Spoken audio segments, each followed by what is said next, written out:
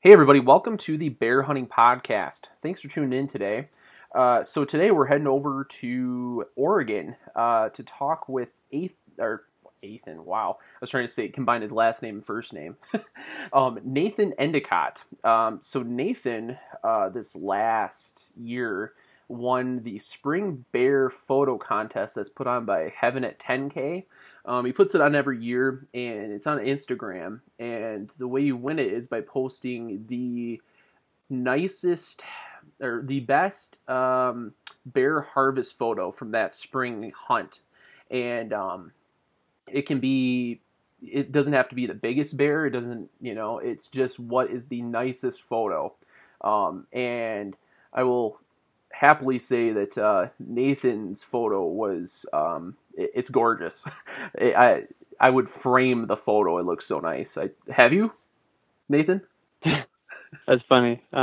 Yeah, no, I mean it's an animal that I was super jacked to harvest, but it just goes in a photo booklet with all of my harvest, Cool. and then once it gets done at the taxidermist, I'll be able to remember it that way as well. But yeah, I mean, thank you. That was kind. Yeah, no, it's I saw that photo and I was extremely jealous. So, but we'll get into that. Sort of, if this was a story, we started with revealing the end, and we'll go through the details now. Yeah. But yeah, so anyway, Nathan, so you're from Springfield, Oregon? That's right. Okay. I was born in Springfield, Oregon. Okay, cool. So you've born and raised there, I assume? Yeah, so born in Springfield, Oregon, went to Thurston High. Many of your listeners will have no idea. And then, I mean, I love the Willamette Valley, and then specifically where I'm, more or less from is the McKenzie River. That entire valley that stretches up towards our Cascade Range in Oregon. Mm-hmm. And we're on the west side, so it's very timbered and beautiful and blue, crystal clear stream water and mountainous. So then after I graduated from high school, I went to college in Portland, Oregon. Some people may be familiar with Portland, Oregon. There's a lot of media and news coverage about people, protests, politics, all of it. So yeah, I was there for 5 years, graduated with a degree in civil engineering, and then knew immediately that the traffic, the culture just wasn't quite for me. It's beautiful up there as well. The river runs right through the city. Got a view of Mount Hood. You're close to the coast. You could bomb over to the coast. And so I knew it wasn't for me. Came back to Springfield, Oregon, where I searched for a job, landed one. So I didn't really get into a lot of background, but just figured I would do a quick overview there for you. Yeah, no, that's good. So, no, it's always good to know where people are from and everything. So, and so you're from Springfield, Oregon, but do you hunt? Well, do you bear hunt there, or do you go somewhere else? Good question. So a lot of my friends, a lot of my buddies, they hunt the Coast Range. Mm-hmm. There's just a higher population of bear on the coast. It's brushy. Yeah. They can live a long freaking time. Mm-hmm. One of my good buddies, Calvin Halliday, he lives in La Grande. Well, he came out to the coast and shot a 15-year-old bear this year. And so, yeah, they can live a long time, and they get pretty good size too on the coast with a lot of vegetation and good feed. Yeah. And so that's I do not personally hunt the coast. Just never really got into it. Mm-hmm. My dad used to bear bait on the coast all the time back when it was legal. Yep. And he had a great career bear hunting, harvested a ton of awesome bear. And but then I never got into it because Dad never got me into it, and that's who really got me into archery. And I'll talk about that maybe in a little bit. But yeah. So there's I'll keep going real quick. The Cascade Range is where I would bear hunt. I get a fall bear tag, and it's just tough to come across bear in the fall, but they show up on my trail cam photos, and I see them in the spring quite a bit. And then, and I could hunt summer as well. I think it opens August 1st is when the bear season opens up there. Mm-hmm. And then, also where I killed my bear was Eastern Oregon or Northeast Oregon. And that's where the color fades really start to show up. And that's where you have the very mountainous terrain that's relatively open. You can glass, spot and stock, call. a lot of effective methods for being successful. So that's the coveted tag, and that's the draw tag. You could just buy over the counter for the others, the west side. I think they just changed it this year is the first time that now you have to draw, or coast, maybe south coast. I've never done it, so I don't know. Okay. Yeah. No, I'm going to, in case the listeners aren't aware of this, I'm going to try to explain. Tell me if I'm wrong here, Nathan. So the difference between bear hunting eastern and western Oregon is on the west side, it's coastal timber, and it's really thickly timbered. And so you can't really spot and stalk bears. Is that correct? It's more or less, you pretty much stumble upon them, or? There's an exception. So there's a lot of timber company land, and some of the timber companies allow you to go on their land, especially during the fall when you have the weather and it's no high fire danger. Fire danger is the one exception to that rule. And so what my buddies do is they'll glass timbered units, clear cut units. Okay. And they'll be able to spot a bear coming out and feeding, and then that's essentially turns into spot and stalk or long range rifle. Yeah. And I'm not familiar with that, but. And then the other is one of my friends, he's got this spot dialed in. You hike like a couple miles up a stream and get into some meadowy areas on the coast. Mm-hmm. And then he just watches, 150 yards into this little meadow, and then boom, he has bears that come out and feed, and that's cool. It's just such a big effort. Not a lot of guys do it. Yeah. And that's more of a spot, a stalk and then spot method there. Yeah. Okay. Gotcha. So, of course there's exceptions, but it's a lot more difficult to do spot and stalk there versus out in eastern Oregon then. Correct. Okay. Yep. Yeah. So in case the listeners didn't quite understand that. So, okay. Cool. Before we jump into your bear hunt, you got a little history with a well-known hunting figure. You're from the same town as Cam Hanes, is that correct? Yeah, no, it is. And Cam's a good dude. He grew up with my dad. Mm-hmm. They hunted together growing up. Okay. There's a particular area of Oregon where they started hunting together as youth, and Cam harvested just a beautiful, I can't recall if it was a state record or just top, but a velvet mule deer with a bow. And nice. So that's where they kind of hunted together. And my dad owns an archery shop here in Springfield, Oregon called the Bow Rack. Mm-hmm. And I grew up going there. I mean, my dad got me into archery when I was about 6 years old, about the day I could pull back a bow. And so I'd just hang out at the shop, and Cam Hanes would come in and shop there, visit with my dad. And I would be there just like rummaging in the back through, either the clothes, or I would just, I don't know. I mean, if you're like a 7-year-old at an archery shop, you come up with plenty of bad things to of course. come up with. And and so then Cam would come in, and I would always like to challenge people. Like I'd say, I shoot you for a pop, which meant like, you shoot at 20 yards, and whoever hits the spot or comes the closest would buy the other guy a soda, or, I called it a pop. Yeah. And so that's what I call it too. I got Cam. Do you? Yeah. Oh yeah. So it's that's interesting that you call it pop, because I thought out west, especially by California, it was like soda pop out there. Yep, soda, cola. Yeah, a lot of Midwest people are pop. Anyway, sorry, go ahead. Yeah, so I would get Cam to sucker into my, my contest, and mm-hmm. Cam was a very competitive guy, still is a very competitive guy. Mm-hmm. So he would, of course, shoot. I think Cam would beat me, but so I didn't challenge him too often. Yeah. But then I'd find some other guys that were just, like, I could just kind of tell, like, I'd beat them. So I'd challenge them. But, yeah, so anyway, Cam would come in the shop all the time growing up. And that's cool. And I do have kind of a funny story. So I was just hanging out of the bow rack. Mm-hmm. Cam comes in and he's telling me that, like, he just went and ran this mountain called Mount Pisgah. Mm-hmm. And it's just across town from us, not very far away. Yeah. And he took his son, Tanner, who is a little bit younger than me, like mm-hmm. 4 years younger, and I'm maybe like a 10 or 11-year-old. Mm-hmm. And he's like, yeah, Tanner ran it, and, I bet he could beat you up it too. And I was like, no way. And I was so aggravated. And so sure enough, Cam got me out there. Uh-huh. And so I'd never, I had run, like I play soccer, play sports, and I'm naturally kind of that athletic body type, and I was just so competitive, so like I have to just show this guy what's up. And so we go out to Mount Pisgah, and he drove me out there, and so we start at the bottom and we time it and we run to the top. And like as a 12-year-old or whatever, however old I was, I don't even know if I was 12 yet. I actually beat Cam, and I beat his fastest time to the top.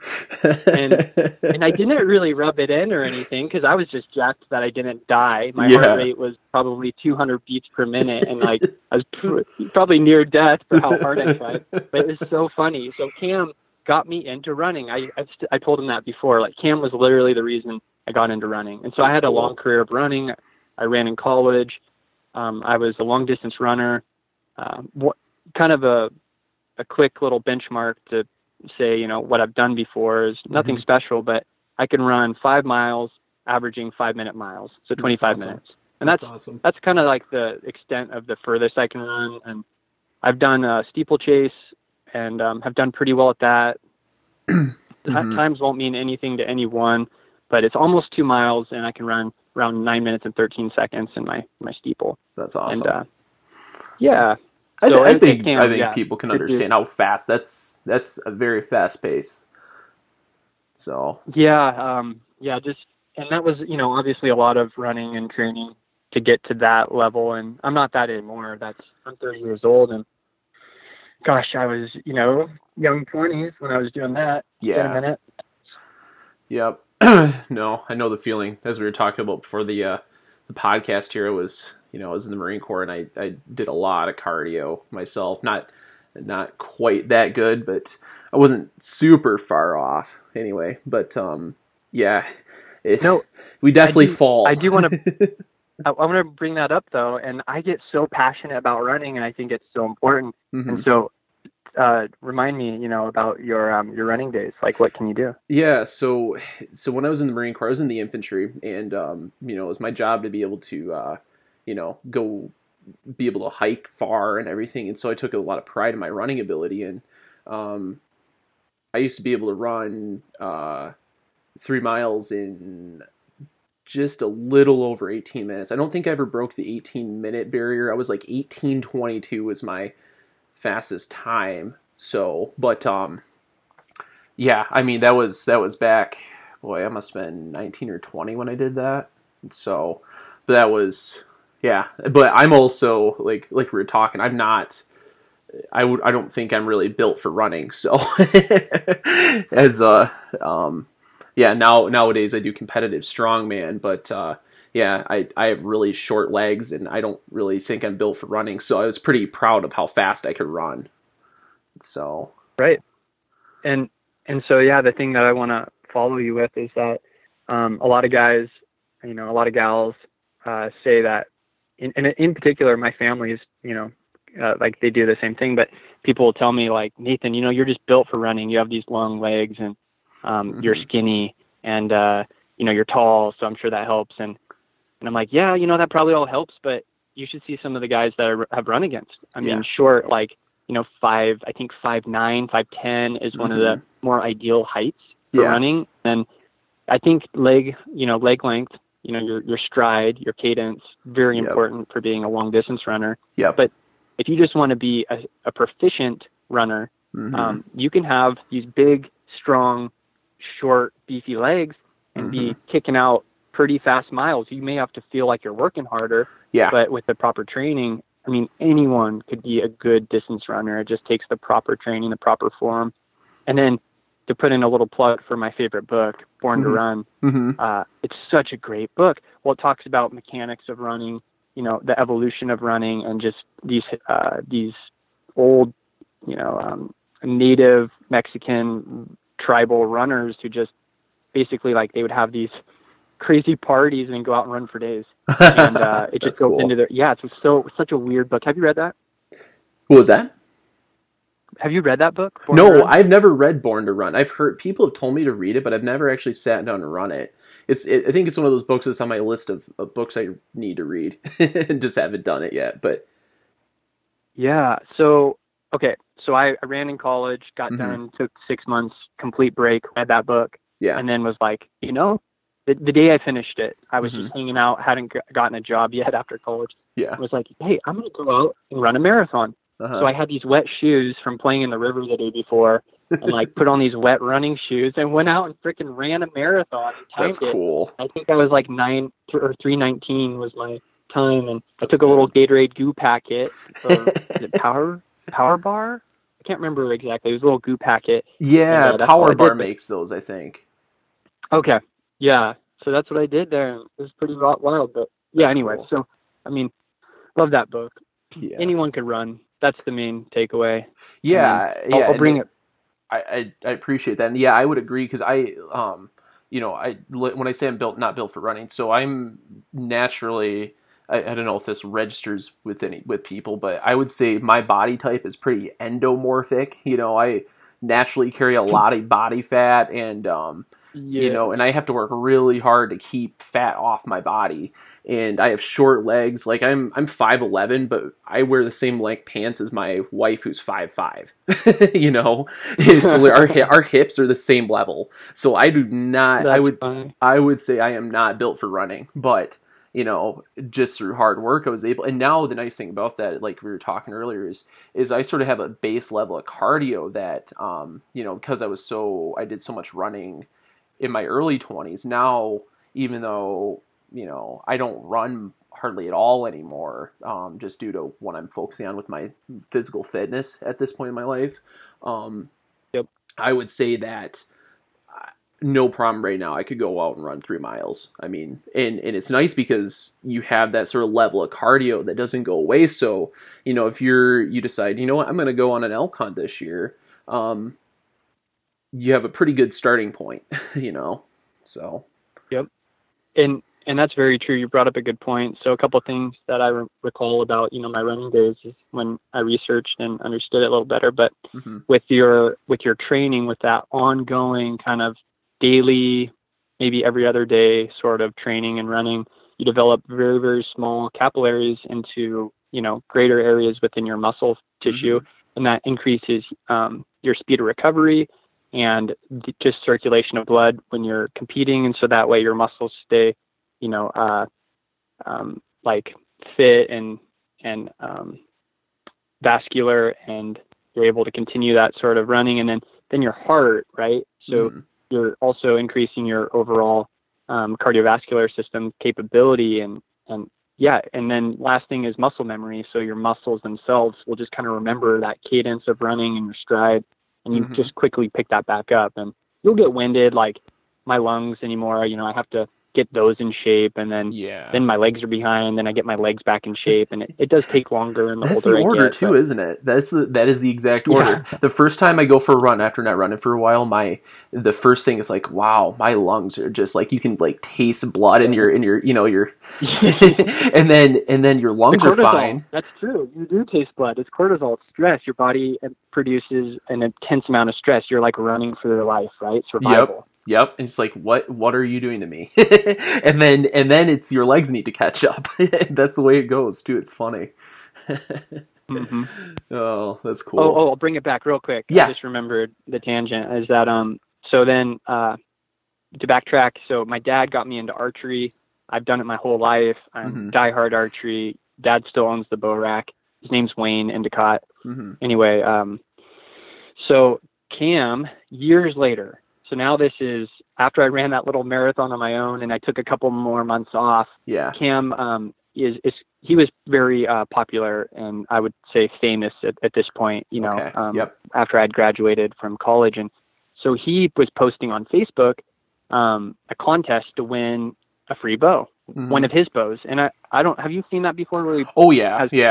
Yeah. I don't know, since you're like family friends with Cam and stuff, if you really understand how popular it is, but like before, when you told me before this that, my dad owns the bow shop that, Cam goes to, like, I knew exactly the name of the bow shop and everything.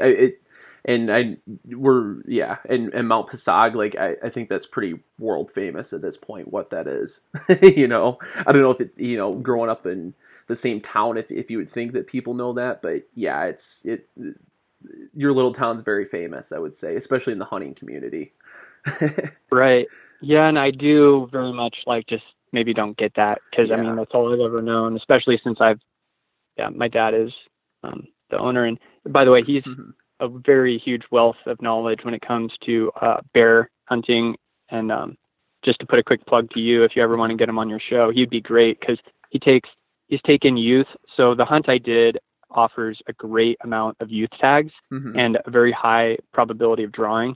So my dad has really reached out within the community and gotten these youths to draw, takes them, and then gets them their first, introduces them to hunting, right? Yeah. And it's really a great introduction to hunting, these bear, because you can use a rifle. It's pretty high success. You can teach ethics, responsibility, pack outs are killer. Yep. It's a very clean method to introduce people to hunting. Yep. And so anyway, my dad, he would be a great one to pick his brain. And I know like a tenth of the bear hunting knowledge, is him. I always am asking him questions, but okay. So Cam posted a contest invite on Facebook, and likely, a lot of people can't necessarily travel, to where he's going to host this contest. But the rules are basically you beat Cam, or if he wins, he gives his bow to the most deserving person.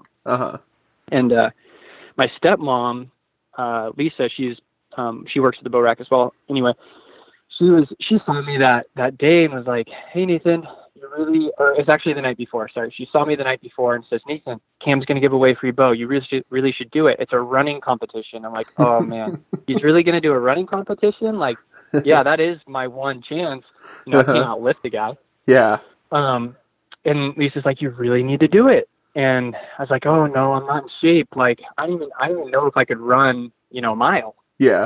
And she's like, well, all you have to do is run to the top of Mount Pisgah. And so I've done that. That was where I had first run against Cam. I told that story. Yeah.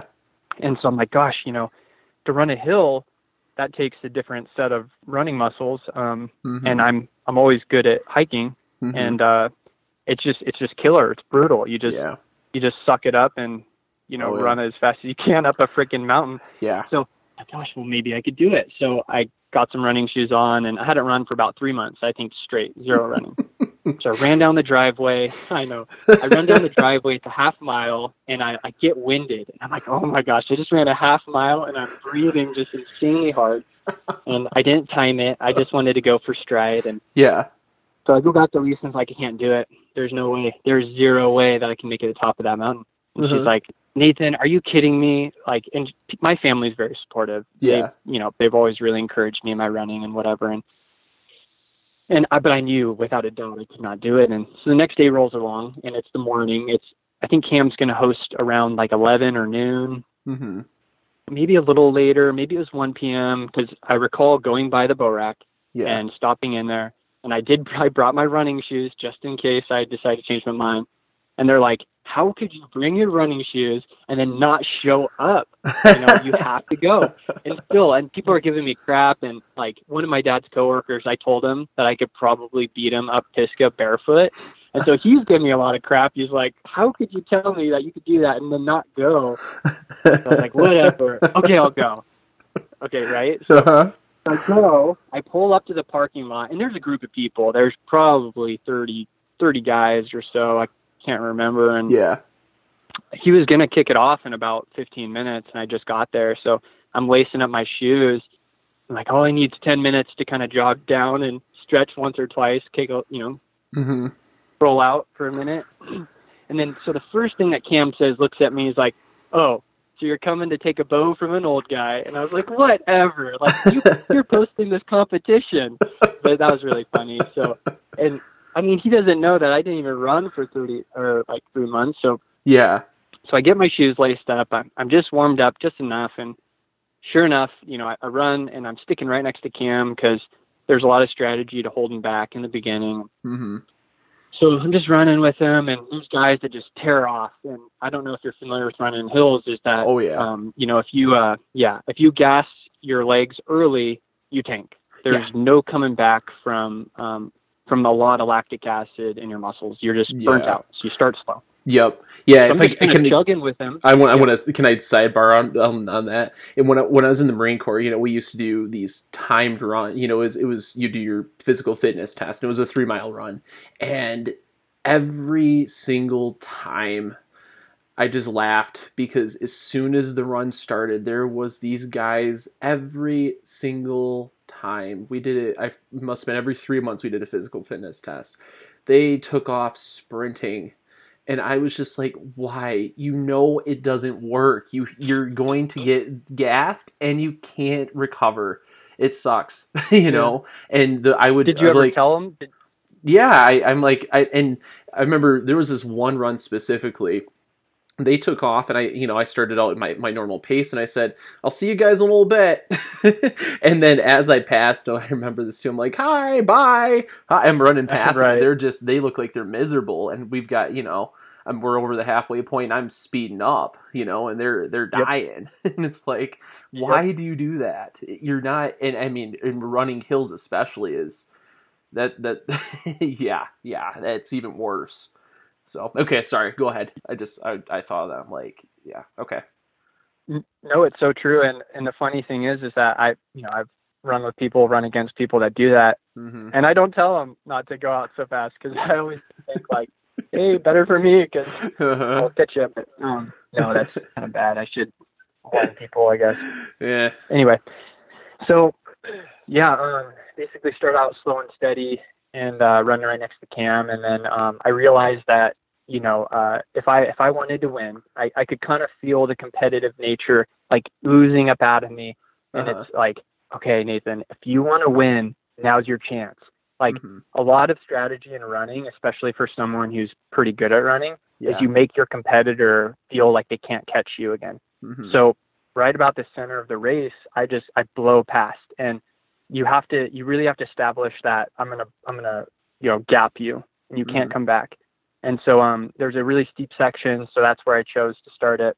So then I break ahead, and at that point they also can't tell how hurting you are because someone would feed off of if you're doing worse than me on breathing, I'll be able to run faster. Yeah. So anyway, so I gas it, go ahead, and then there's a couple last little switchback straight stretches, and then boom, you're on the top. And so I hit the top, and I'm about ready to lose my stomach, but I just knew not to eat anything. Yeah. And, so I make it to the top, and I was jacked, and I actually run back down, get with Cam, and then run with him back to the top for his finish. And just to kind of put that little bit of knuckle rub into him. And so that was a good time. That was fun. And I hope he appreciates that looking back, too, because, he does so much for the hunting community and just involvement, getting people out there. If I put a contest, like, even if I gave away my bow, nobody would show up. Like, maybe a guy that wanted my bow, but just the results that he's getting with the community that hunts and the support, and then politically what he does, and I really admire him. He's a great guy. And it's been such a blessing to grow up with that in my life, and so that's cool. So you actually beat Cam Hanes in a race. That's awesome. Yep. That's cool. Running, I feel like a lot of, especially people that are into sort of the hunting community and follow stuff, especially like fitness, in hunting, I think everybody would be interested in running Mount Passag, just because of what Cam shows all the time. It seems like it'd be like, oh, like if I was ever in Portland, I feel like it'd be something I would want to do, but that's cool. No, and you should do it. And yeah, it's I said it really quick, but we call it at least Mount Pisgah. Pisgah, okay. Pisgah, yeah, Pisgah. And it's located. It's kind of like southeast Springfield. Yeah, and definitely, if you come this way, which you really should, to do an elk hunt because it's so hard where you're from. Yeah, you really need to. Anyway, it might be pretty expensive for out-of-staters. I think it's really expensive, but I would be able to hook you up on where to go. And okay, that's good to know. Yeah, but and then you could run Pisgah or walk it. Yeah, I'm not gonna do. I'm not gonna do strongman my whole life. I'll eventually get back into running, but yeah. I don't know. I don't know. Jogging, soft J. I could probably jog at least part of the way. And so no, it's not that bad. Yeah, that's cool. Well, good deal. Well, cool. Yeah, we should probably go back on bear hunting, I guess. Yeah, that's why. I guess that's why I'm on here, right? Because you mentioned it. So the funny thing about that is, like, I was just super excited to get my bear. Yeah. And then I grew up around hunting. My dad's, even further back, my grandpa was a great photographer. Okay. And then my dad has always really been, he feels like it's very appreciative of the animal to take great photos. That was before Facebook, before anything of sharing photos. It was just purely to make the most of the hunt, the animal, take good photos.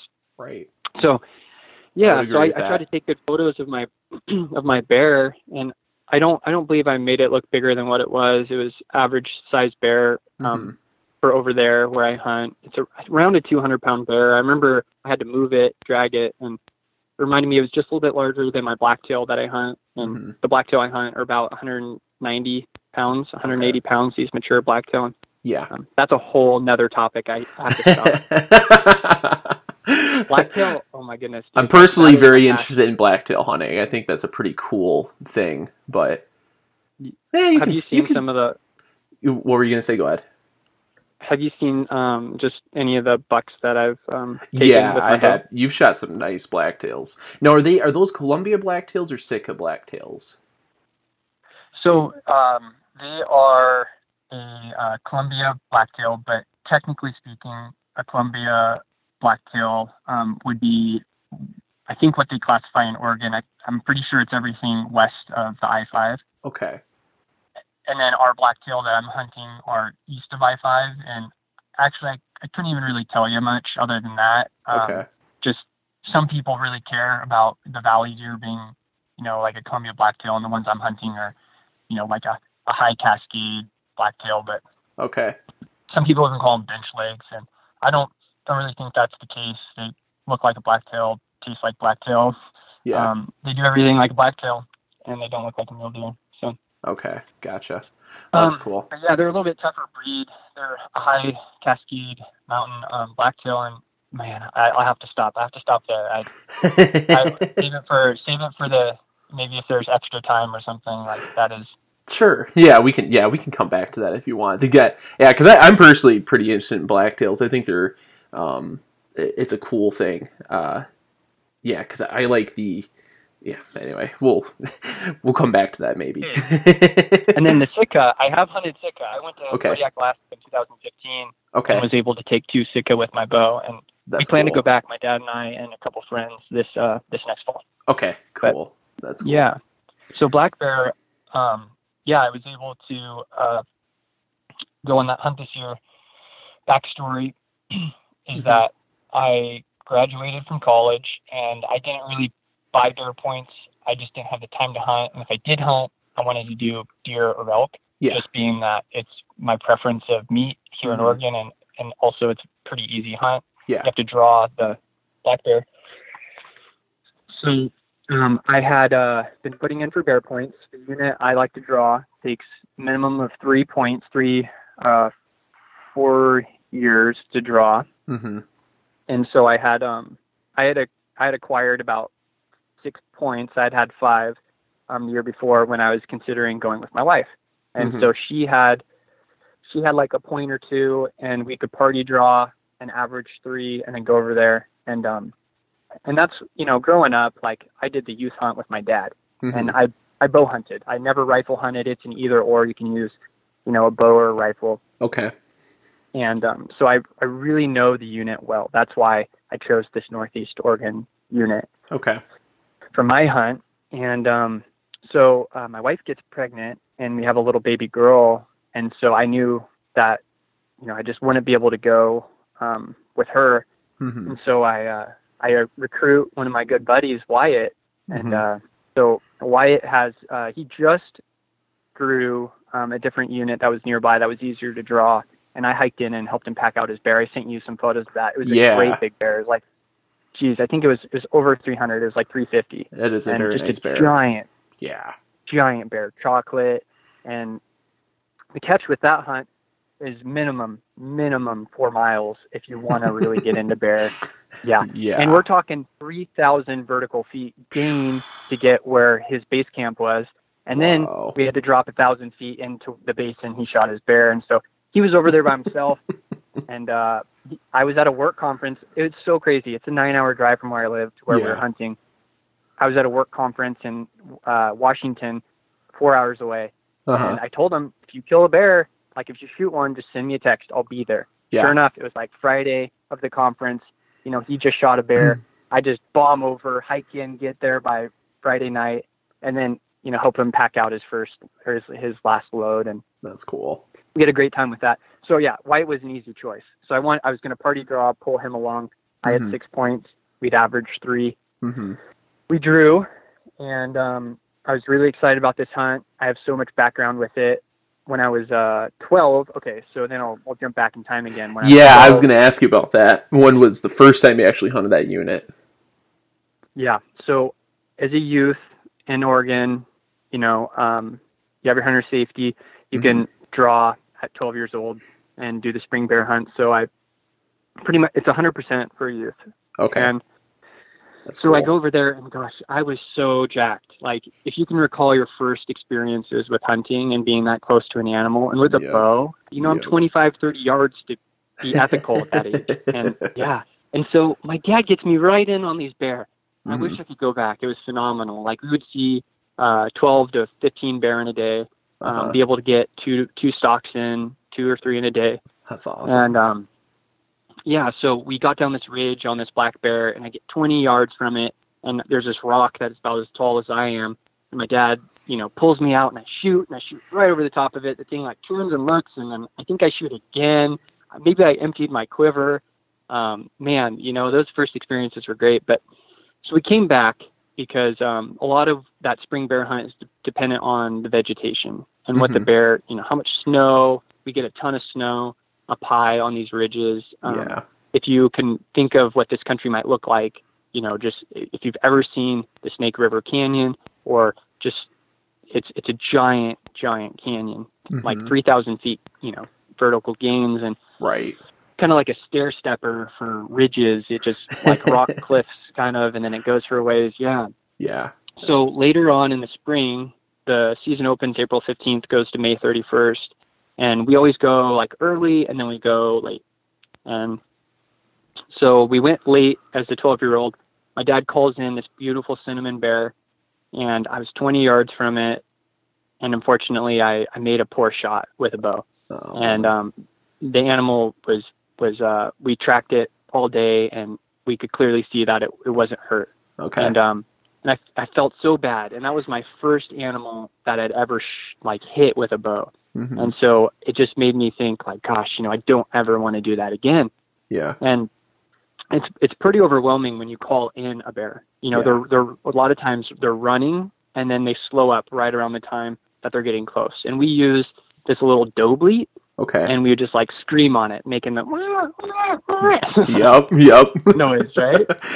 And we just wail on that thing, and the results have been amazing. Like over there, we've called in so many bear over the years, but so we called in that one. That was probably a 250-pound cinnamon, just beautiful bear.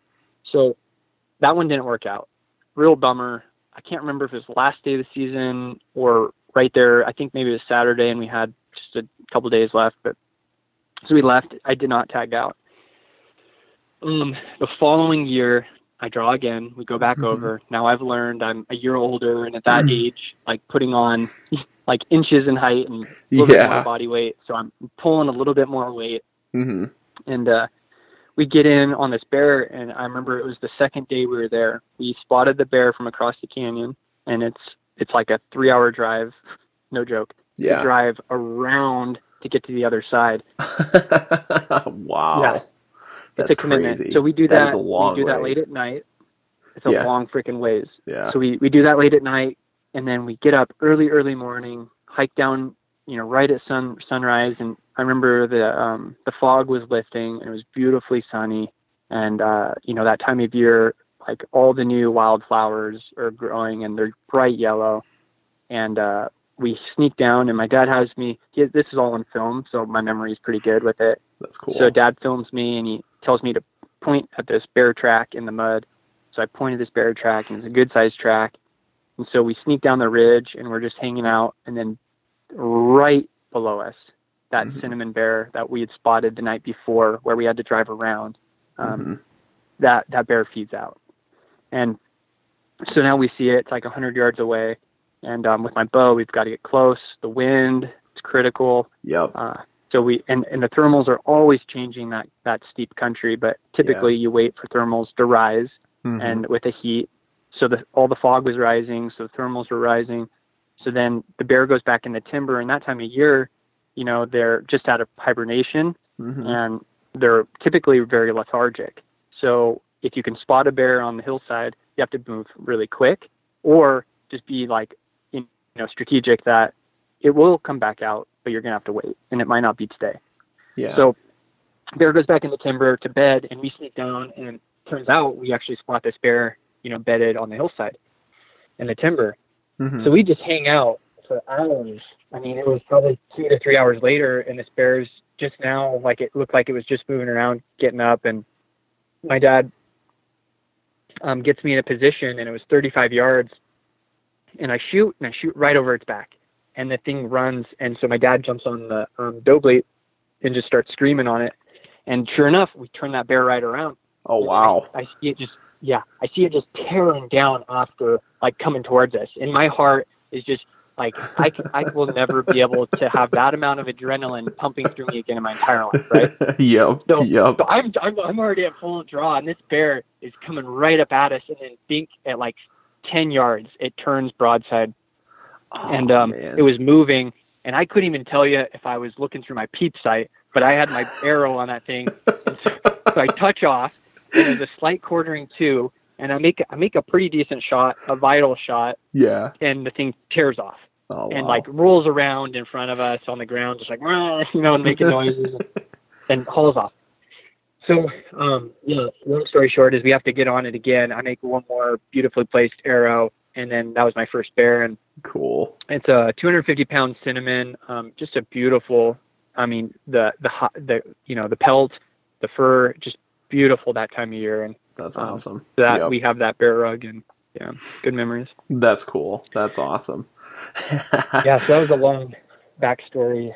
No, that's great. You want me to jump into this year's bear story? Well, yeah, let's see. So, why don't we jump into this year? So, okay. So, between that bear, did you do any other bear hunting as a kid? Or was that... of course. You did. Okay. Cool. No, yeah, so I should talk about that, because that is some good stuff. So that was my first bear. I was 13 years old, and life-changing, really. I had to go through the process, packing it out. Yeah, your first bear is always a very life-changing event, I would say. Yeah, and I wrote an article, submitted to Eastman's, and I got in Eastman's bow hunting journal, and cool. Cameron Haynes was actually the editor, so that's probably the reason why I was in it. That's cool. Super funny. Yeah. So I did that, and then excited to do it again and get back out there. And now the details are fuzzy as far as how old was I and what year, but I was probably 15 or 16, and my body, by then I was mature. I had really gone through my growth spurts, and now I was, kind of a freak of nature when it comes to hiking. Yeah.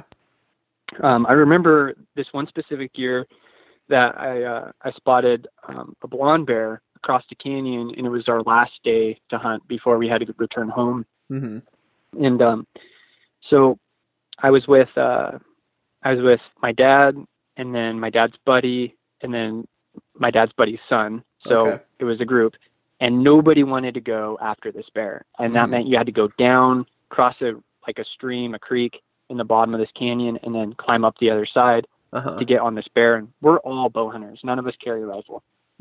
And so I was like, how could you see a bear, a good bear, and not want to go after it? And the thing that really piqued my interest was it was a blonde bear. And Yeah, and over there where I hunt, there are blonde bear, but the majority, are cinnamon or black.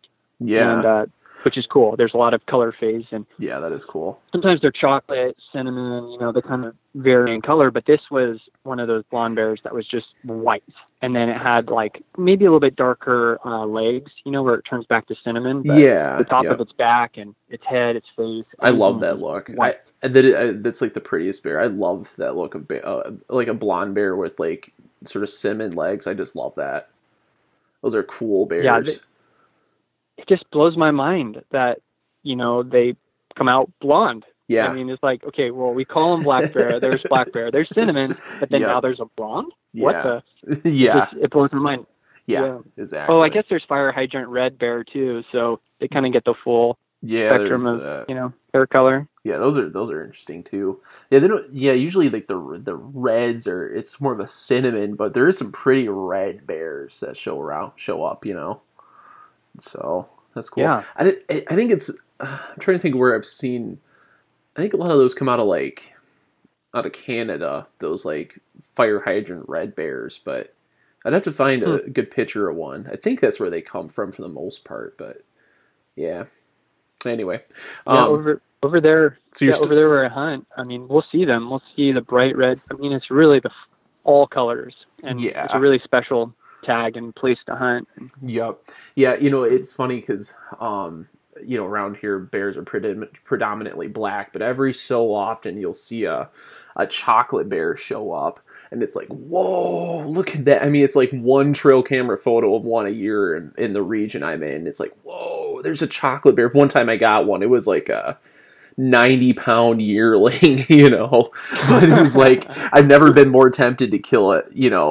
I usually am like, yeah, that's a bear I'm not going to shoot. But I was like, whoa. And of course, by the time hunting season came around, I couldn't.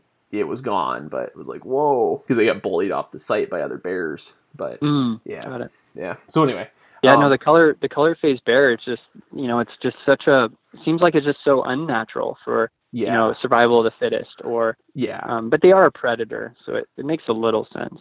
Yeah, but still, I mean, if there was deer with different colors, you would bet that they'd get picked off so fast. The rare ones or You would think so. And now the theory I've heard, and nobody knows for sure, of course, but the theory I've heard is that the color phases come in when it's drier climates because they blend in better with the sort of drier vegetation. But whether that's true or not, I don't know. It does seem like when you get near water, the bears get blacker, but yeah, because I mean, I'm predominantly hunting in the Great Lakes region, and very rarely do you see black bears. That's because of Lake Superior here is what that would be. But as soon as you get even like where I've hunted at Minnesota, you start to get more color phase over that way. But you're getting further away from Lake Superior too, so I don't know. Yeah. So. And you're also, I mean, where you live, basically an island. I mean, there's very little cross of wildlife, I would imagine. So. Yeah, it's a peninsula, and it's a pretty narrow peninsula. So yeah, it's essentially, it's a lot like an island. You are correct. So. That's so crazy too. Is that to leave your state, you're either driving to Canada, like north, or you're going to drive south back in the States. It's just a very unique spot where you live. Yeah, cool. Yeah. Well, and it's funny because we live north of probably the majority of the population of Canada. Because most of Canada, most of Canada, the population of Canada lives, so close to the U.S. border, and most of it's out east. So I mean, I don't know if that's, I don't know. I wonder if there's a map. Anyway, I was gonna say, I wonder if there's a map that exists of population of Canada by latitude. What percentage lives here? But yeah, I'm sure there is. Yeah, there probably is. You'll have to do that in your free time. Yeah, exactly. So, but yeah. Yeah. So okay. So if I'm holding my hand up, like in that glove, formation. Mm-hmm. Yeah. Where do you live on the glove? Okay, so I don't actually live. Okay, so there's I don't live in the glove. So I live in the Upper Peninsula. So there's the mitten, and then there's the what basically it's a giant peninsula sticking out of Wisconsin, and that's the Upper Peninsula, and that's where I live. And wild. Okay. Yeah, so I live on the southern shore of Lake Superior is where I live. Gotcha. So, yep. Yeah, and right now I'm in I'd say what town I live in, but I'm kind of moving right now, so yeah. So I live right now. I'm moving. I listen to you and Jess, and yeah. Oh yeah. There's no real. Well, I'm moving to the Keweenaw Peninsula anyways, where I'm going back to. So the Keweenaw Peninsula, if it's that peninsula that sticks like out of the UP, it's a peninsula on a peninsula. Yeah. But it sticks up into Lake Superior, and that's where I'm moving to. So it's kind of a unique place. Cool. It's a cool place. But anyway, so you're stalking bring this back. You're stalking a blonde bear. Yep. So nobody wanted to go with me, and they were all like kind of joking, like, we'll just stay over here and film you. And I was like, well, whatever. So I tear down the hillside. Like it's my last day. It's probably 10 a.m. And, I don't know how long those bear are going to stick out on the hillside. So yeah, it was a sow with 2 yearling cubs. And in Oregon, it's legal to harvest a sow as long as the cubs are greater than a year. Okay. And so each cub's probably around that 100-pound mark. So the cubs are clearly out of the question. Both are bright blonde. Yeah. And but it didn't matter. Like, I wanted to harvest a blonde bear with my bow. Yeah. And so I tear down the ridge. I'm going as fast as I can. I get to the bottom, and then cross the stream. It's a little hairy. All those creeks are basically cliffs when you get to the bottom. Yeah. And you're basically holding on to vegetation. Without vegetation, like, not passable. And so you're just basically like rock climbing down vegetation, and get to the bottom of the creek, cross it, hike up the other side, and I was able to do it pretty quick. And then at that point, like, your heart starts to pound, and you're thinking, like, how close am I to this bear? And then is it going to wind me? Will it see me before I see it? Right. And so I'm just crawling across this hillside, and there's a lot of ridges, but for the most part, the further up you go, it's kind of you're at the top of now the main ridge, and the main ridge you have a better visual or line of sight. So I could not see the bear, and I'm just inching along, and now it's turned into a 30-minute down and up, where now it's taking me 45 minutes for a very short stalk going towards the bear. And I get up and over the ridge just enough to peer at it, and at that point the bear's already started to feed off and go back on top of the ridge and into some dense timber, where it's basically the chase is off.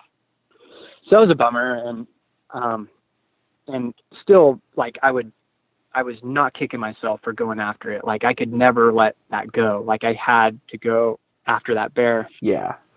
And, so I hike on out of there, and I ended up, so that was that year. I can't recall what year it was. Maybe the year before, I did shoot a small bear out of a tree, of all places. It runs up the tree, and it looked big from up there. Yeah. I was listening to you and Jess, and she talked about shooting that smaller bear out of a tree. And when they're up in a tree, there's very little, like, I don't know, I guess, like, sense of size or judging. And it looked like a big bear. It looked like a 150-pound bear. So my buddy was with me, and we range it, and it was like a 55-yard shot broadside in a tree. I smoked the bear, and oh my gosh, and it falls out of the tree. We walk up to it, and I'm like, what did I do? And this guy's like, he's like probably 80 pounds, and I put it in my pack hole. I just put it in my pack. And it was the most embarrassing thing. This is the most embarrassing thing. So I hike out of there. I get to camp, and I tell my dad, like, hey, we killed a bear. And then he's like, where is it? I go, it's in my pack. What do you mean? No. And I'm like, the whole bear is in my pack. Oh, man. My dad kept the bear, and he wanted to do, like, I don't know if he's done it yet, but he wanted to do, like, a life-size mount holding, like, a little platter. Just like a butler bear. Yep. I don't know. Oh, that's hilarious. And it was, super embarrassing. But hey, it happened. It was legal bear, just kind of a small one. Oh, and yeah. Hey, I've shot small bears too. To shoot stuff. I was probably 16, so I didn't really care. Like, I was embarrassed, but then again, I was like, no, I'm shooting stuff. I just really, like the idea of being successful and traveling. Yeah. To do it. Yeah. Yeah. I definitely understand. I mean, especially when you commit something to a hunt. When you commit to a hunt, you're doing it by yourself, and it's hard to say. Yeah, I don't know. Maybe I've always heard of this like stage of hunter thing, right? And I don't know. I still haven't gotten out on the stage where even now, I'd much rather come home with a small animal than nothing. I'm still in that stage, but yeah. Yeah, and I mean, it was the first time really that I can recall where I was not with, my dad. Yeah. And hunting by myself. I've with blacktail, I would tree stand sit, but still my dad set me up with, the tree stand sit and or rattled in an animal. Mm-hmm. With a bear. It was just me and my buddy, and to come home, come back to camp all by yourself with this bear, I still felt like it was a pretty cool accomplishment. Yeah. With the bow. For sure. Yep. That's cool.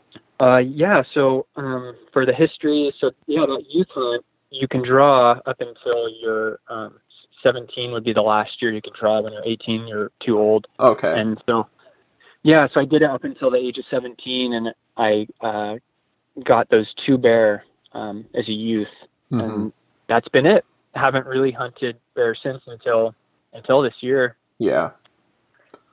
Well, that's cool. So, okay, so you did the, so basically, it must have been quite a gap then, almost a decade between bear hunts then, just because you're busy or whatever. Well, yeah. Yeah, more than a decade. College, so right off 5 years, just boom, 5 years, right, done right there. Senior year of high school, I think I'm already, so it would have just been... It would have been 12 years. Yeah, I can't recall. Yeah. You said, basically. Yeah. Wow. So you take all that time off. So what got you, was it just you finally saved up enough points and decided to do it then? That's what made you jump back into it, or? Yeah, part of it was like I didn't really have, I guess maybe the time. Mm-hmm. So I was like, well, I'll just buy a point. I'll buy another point. And then I had met my wife during the time where I had about 3 points. And I just thought, well, I wouldn't really want to go by myself. Yeah. That hunt that I did, going up there was always about family. Mm-hmm. And so I wrote, Clay Newcomb hit me up from Bear Hunting Magazine and asked if I'd write a story. And so I wrote a story, and a big part of that story that I couldn't leave out was basically how important it is from my history is that it was family. Yeah. We'd go over there, we'd camp, we'd make breakfast, we'd enjoy breakfast, and then we'd go out and bear hunt. That's and cool. The country is beautiful. It's breathtaking. Yep. There's really no other place in Oregon that your jaw drops and you respect. And then it changes from sun to hail to snow to sun all in a day. And you see elk, you see deer, you see bear. It's just rich of wildlife. And so I, mixed emotions. I'd love to go over and hunt. It's a 9-hour drive. Right. And big commitment there. And I just didn't want to do it by myself. Yeah. So that's understandable. That makes a lot of sense. So yeah, especially if it's always been a family event, that makes a lot of sense. Well, and the nice thing about having kids is hopefully, when they're old enough to hunt, you can, reverse the role, and you're the father bringing the kids around to hunt too. I'm sure that's something you'd be interested in. You bet. Yeah. And, I mean, that's my role model is my dad. Like that's what he does. Like he takes a lot of youth, and I mentioned that. He's just done a lot. There's these kids that come in the shop and maybe they don't really have much of a dad figure, and so my dad immediately jumps on that and bonds with those kids and teaches them archery, shoots with them in the shop, and then gets permission from parents like, hey, do you mind? And they're like, well, I would never do that. And he's like, well, that's great. I'll take your son or daughter or whatever, and and he makes a big trip out of it. He takes other guys too that, they want to get their kids into hunting, and they're just a little unsure exactly how to go about it or where to go and how to do it. So my dad, says, well, the youth hunt is 100% draw. It's a very high success rate. Yep. You can use a rifle if you wanted. Anyway, so that's cool. So yeah, that's a little bit more backstory, and I'd love to take my kids one day. And So my wife, we were planning on doing it when we both had enough points to party draw. Yeah. And so you had to average 3 points. So about the year it all would work out. Well, my wife got pregnant, so I knew immediately it just wasn't going to work out. Right. And so my buddy Wyatt, and I mentioned that, I just helped him the year before with his bear, and we had discussed that we'd party draw together, and I had 6, so we'd average 3. We drew. We're planning our trip. We're talking about where we're going to camp. We're talking about what foods to bring, and then I already known that him and his wife, they just got pregnant. And I knew that, and I was a little curious, how that might impact, his decision, but I didn't want to suggest it because I didn't want him to say, oh yeah, that's a good point. Like, I should probably not go. Yep. Exactly. So then it comes closer, and it's literally the day before, and he guides turkey hunts of all things, and that he can get a lot of money for a turkey hunt, and I just blows my mind how much. And so anyway, it became priority. Like, that's where this is going. Turkey blows my mind. Yeah, it just blows my mind. And so so Wyatt, he had 2 clients set up potentially, and I was like, dude, makes a lot of sense. Make a little bit more money. You're about to have a kid. Just makes sense. And then if you want to go back, we can always make another trip. I'm not even sure if I'll see bear. And this year in particular, it was a very late year weather-wise. Yeah. And so we got a lot of weather late, and it just contributed to a late spring and a late summer. And even the wildlife, like the deer and the elk, their velvet hung around for a week or 2 longer than I've ever seen it in my life. Guys were freaking out because it was nearly the opener, and there was still elk with velvet. And so, it was a late year. So I didn't know that. And Wyatt had just bailed on me, and it's no big deal. And, at least this way, we didn't have to flip a coin on who gets to shoot a bear. Yeah, that was something I was going to ask you with the party hunt. Do you both get tags, or it's just you share a tag then? Oh, no. Yeah, you both have tags. Oh, you both have tags. Oh, I see. But yeah, okay. So, yeah. But who gets to shoot a bear if you spot one? Got it. Okay. Yep. And so it's basically I would use my points, burn them, and then pull him up, and he was able to draw a tag without waiting the time. Okay, gotcha. That's cool. That makes sense. Yeah, so I drive on out, and with a lot of help from my dad over the years and learning, because I hadn't been back for so long, and Dad pretty much sets me up with where he had taken the girls, my sisters, and I have a lot of sisters. So anyway, he's taken them recently and killed some great bear. So I've got a pretty good game plan. And get over there. I hike out a ridge the first morning of my hunt, and I'm sitting down towards the end of this finger ridge before it would break off and really go down steep into the river canyon. And I glass all morning, and everything is just dead. Like there is no green grass. There's no wild yellow flowers, which are frequent all over the hillsides. And the bear, when they come out of hibernation, they're like freaking hungry, right? So the more you eat, the more the metabolism gets going. So I think that when they come out and they just know, like, gosh, I'm not smelling anything good to eat. I'm going to go right back in and sleep. So that's what they do, I think, to try to conserve calorie. And I think you're right there. Hey, can I pause you? What time of year is this? Or what month is this? April. So April. It opens. The season opens April 15th, and it runs through May 31st. Okay. So we have a month and a half. Pretty good chunk of time. Yeah. But you always hear, it seems like the talk is, sort of towards the end of May is when a lot of people like to be out. But yeah, because I remember seeing your photo pop up, and I was like, wow, that was quick. But this is April. Okay. Yeah, so it opened April 15th, which I think was a Tuesday, a Monday or a Tuesday this year. We'd have to look at the calendar. It'd be an easy one to answer.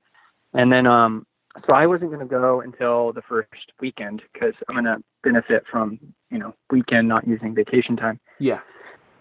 And so I went that first weekend and already heard of a guy that killed a bear in the area I was going to go. So I knew bear were out. Mm-hmm. There's no concerns there. I would probably see bear, but they commented that it looked really early, and that was the only bear they saw, and they shot it and went home. So when I'm glassing the hillsides and I'm noticing that everything's gray, not green, and I'm going to just throw out it. Well, I mean, it'd be an easy one too to find out if we jumped on Insta and looked at when I posted the photo, but I'll pull it up right now. I kind of recall like in April. Okay. I kind of recall like April 21st. Kind of seems like jogs my memory. Let's see. I'm scrolling through your feed right now. It's a low-key operation, so I've got to be my own fact checker. I've noticed that's the new thing with podcasts is to have somebody that's like dedicated to be the fact checker or like pull stuff up and Google it. But this is a small operation, so this is just me. All right, let me see if I. Well, that way you have a lot of quality control now. Oh, whoa, went way too far back. I'm in 2013 here. Yeah, I don't post a lot. No, let's see.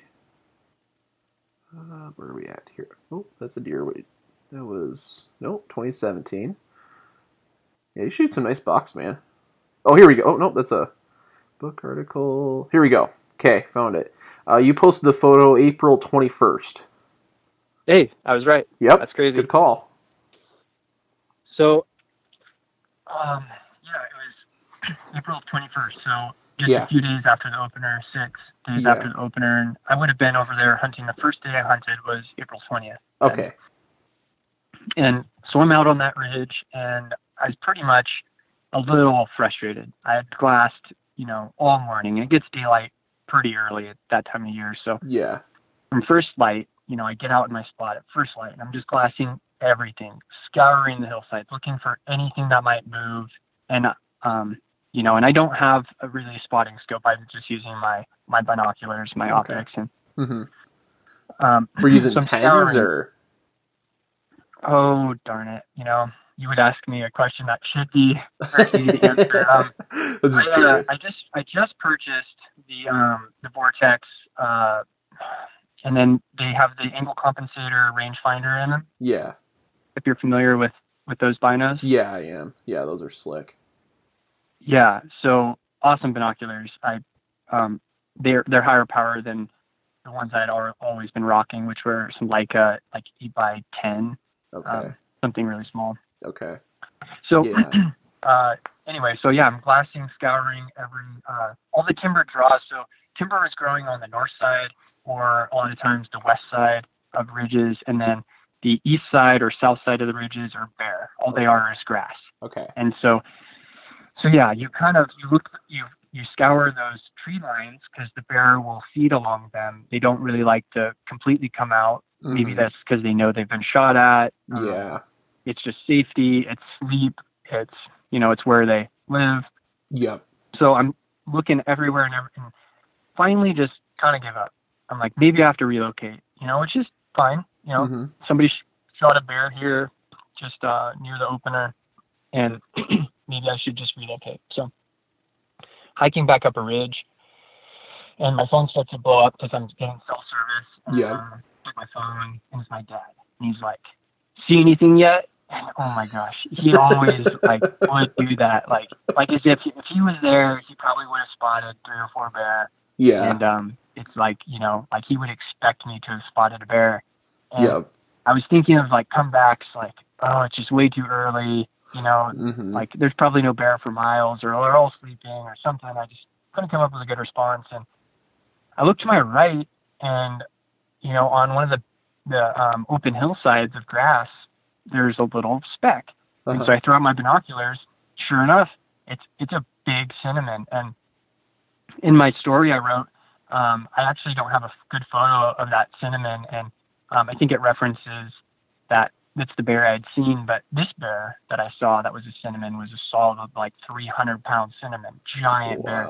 Yeah. And so yeah, I was jacked. I was like, oh my gosh, I've got to get on that bear. Yeah. And so I text my dad, hey, I see a cinnamon. It's on the other side of the canyon. I got to get around. So it took me about an hour and a half to hike out, and I hit my pickup on a main road. And a little bit about this country is that most of the ridge tops have roads. Okay. And the smaller ridges, as they branch and finger, they'll have like an old skid road. And you can hike out these skid roads until you get to the breaks of the canyon, and that's where you're going to come into the bear. And they'll be on top, but it's just timbered on top and a little bit trickier to just stumble upon them. Yeah. So that means I'm hiking back out the top of my ridge where it fingers, and there's a great distance between getting out to the main road where I parked. Yeah. And then get my pickup, drive about 2 miles down that main ridge, coming back down above where I saw that cinnamon, and I get right down where it was, and I wait for a few hours hoping it would feed out in the evening. And my patience, I just don't have it. When you just want to kind of sneak up on a bear that's out already. So never turned up that bear, and I do a big hunt, get into some nasty brush, and it takes me basically the rest of the evening at that point, and it's the end of the day, and I'm hiking back up, and I'm huffing and puffing because it was early, and I had trained, for this hunt specifically because it's pretty big country, and I knew I didn't want to be held back by fitness. Yeah. So I was in pretty good shape, but that said, it's big, it's steep country. Yeah. And so I'm just like, I'm kind of holding back a little bit my first day, and I'm breathing pretty hard and taking a lot of time to glass back up the canyons behind me while I'm hiking out just in case I see a bear. Well, it turns out I'm glassing up a canyon that's beyond where I was that morning, and I see this little teeny speck, and it's white. And I kind of was thinking, okay, it's like a log, Yeah. watching it, and it didn't move. It just super stationary. And I keep hiking up, look back, still hadn't moved.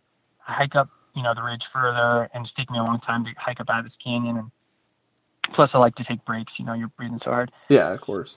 So finally, I glass back way up that canyon. We're talking like 3 miles, and it's like, oh my gosh, that white speck moved. It's no longer like I'm certain of it now. Yeah. It's no longer where it was. It's moved, and it's still not moving. So I decided to sit down and watch it, and then boom, it starts moving all over. So I'm like, okay, that's a bear. I hiked back to the top of the ridge, and I have cell service up there, and I can just barely see where that bear was, and I can kind of get a game plan of how somebody might go after that bear. Yeah. I text my dad that night at camp, and I'm like, I'm finally following up with him about, not getting on that one big cinnamon. And yeah, I didn't really see much, but I did see that bear. And I was like, there's no way to go after it. And he's like, what do you mean?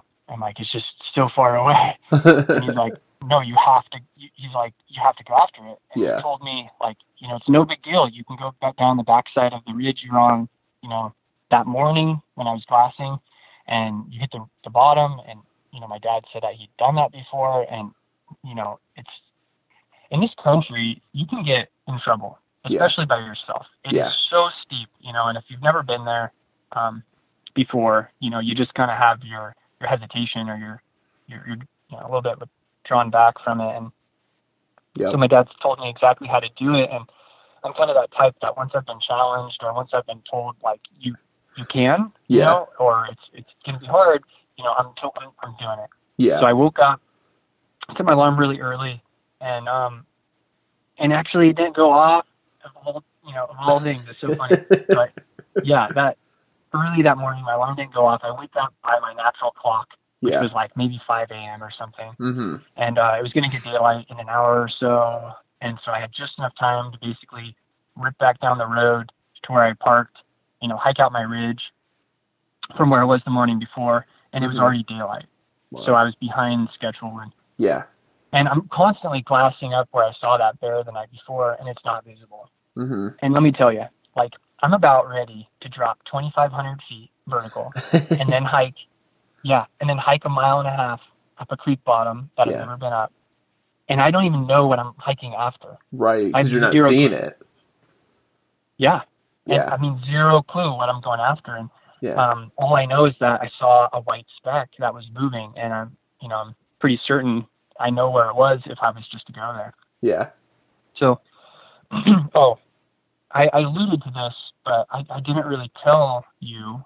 I'm a diehard archery guy. Like, I've never rifle hunted, and then because my wife and I had a little baby, I didn't really want to basically go over there joyously and freedom, just completely free of, not the responsibility of taking care of my little baby who was, I think she was 3 months. Right. So, no, February, March, April. Yep. 3 months. I definitely know the feeling.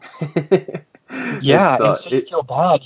It's hard. It's hard with young kids. It really is. Once you have the young kids, it's like, you don't feel like you have, like you feel bad for going out and like doing things where you're not successful, because you feel like you should be at home taking, and you can kind of justify it if it's like, well, I'm going to go out and, I'm going to bring home some meat. You feel okay about that, but you're not going to do things that, you're not going to go, especially with really young kids, you're not going to go and just screw around, so I definitely know the feeling. So. Right. I mean, we just got over the phase of waking up every 2 hours a night. Yep.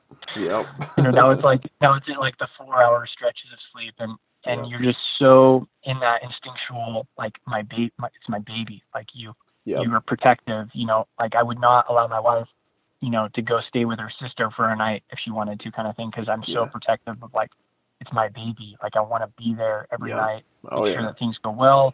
I want to make sure she falls asleep, she doesn't choke on something. Mm-hmm. It's just you're over the top, dad mode. And yep, exactly. So, so I just kind of, even though, like, it's fun, and my wife's like, no, it's fun, go, like, I want you to, and you get meat and all the good things, you're torn. So I was like, I have to use a rifle. Yep. And make it as short as possible of a hunt. Mm-hmm. And I'm going by myself to top it off. So I just wanted to be successful. That was number one goal, is be successful, do it efficiently, and get home back to my baby. Mm-hmm. So I was packing a .243, a smaller caliber, and I'd never really shot a rifle. I have this old 30-06 that I bought used, and I was sighting in with that, and I was just horrible at like 100 yards. And maybe it's the gun, maybe it's that I'm a terrible shot. And so I needed something that maybe was a little bit more accurate at distance. And, because I knew my shot could be up to 200, 300 yards. Right. I don't know. Yep. And so my dad has this .243 that he lets the girls, my sisters, use. Mm-hmm. And they've killed a pile of bear with it. It's a great shooting gun. Yeah. And it's all about shot placement, It is. So I sighted in with my dad, and he's quite the marksman. He's an archery guy, but he grew up rifle hunting until he switched to bow early on in his 20s. And so dad helped teach me a couple more things, like breathing and aiming and knowing your trigger, and just things that an archery guy would never in a million years realize that it took, with rifle. Yeah. So a little bit of respect there for the rifle guys, but yeah, only that much. You know what? Okay. Here's the thing with rifles. So it's pretty easy to just grab a rifle and go shoot something at 50 yards away, but it's a lot more than art. That's I don't want to say similar to archery, because it's not, but it's a lot trickier and a lot more of an art, similar to how archery is an art at longer distances. Like, it takes a lot more skill to hit small targets at 300 yards plus than, it takes a lot more skill that way. Let's put it that way. Whereas archery, it's sort of the same it's more artful. There's a lot of skill involved, but it's only at 20 or 30 yards is where that starts. So yeah, I would agree with that. Yeah, you're exactly right, and that's what I quickly learned with trying to just grab a rifle and go over there was with my dad and him nailing like just it was like a quarter-sized dot at 200 yards, and me basically like shotgun pattern all around it. And but I did feel pretty confident. I knew that 200 was going to be my limit. I could make an ethical shot at 200, but I didn't really want to shoot that far. Yep. And over there, I mean, the bear, like I've done it with my bow, countless times. So it's pretty confident I can get close. And so back to the story is that I'm a little behind schedule, never spotted the bear, and then commit, I'm going for it. I have nothing else going on. Yeah. I glass back, hoping, just praying that cinnamon might pop back out. And the cinnamon never did. And so I hiked down. And on that stalk, it's basically, it's nearly cliff-like in a lot of areas, but there's so much grass cover that you're able to more or less like kind of slip slide down. And if you were to slide and fall, there's a lot of very small kind of huckleberries type vegetation that you can just grab onto. Okay. And which was critical on my pack out. But okay, so you more or less slip slide down going into this canyon, extremely steep, probably a half-mile distance, 2,500 feet of vertical descent. Get down to the creek. I've got to cross a couple creeks, and then I'm side hilling up, and I still have not seen the bear. And going up canyon and this other canyon it was in, and side hilling up, and going really slow at this point because I don't know if it's just going to pop out in the creek bottom, be up above me on the hillside, or right in front of me. And so I'm going extremely slow, seeing a ton of bear sign. And this is one of the more remote spots you can hunt in this area. There's very remote spots, but just the technicality of where I was, the only way in was to go the way I went. Okay. There's really no other ways. Yeah. And so I get up to a proper elevation to kind of glass now where I saw that bear, and I don't see it. And I'm right there. Like the bear was right in front of me, maybe 100 yards. Yeah. And I'm a little bummed, but it's beautiful. It's sunny. I'm like, I'm going to take a nap. And I look up to my, that's what you do on this hunt. It's just a great time to be out and just hang out. And so I look up to my left and there's this, shelf rim rock that's flat. And I'm like, that's a good spot, to take a nap. And hiking up to it.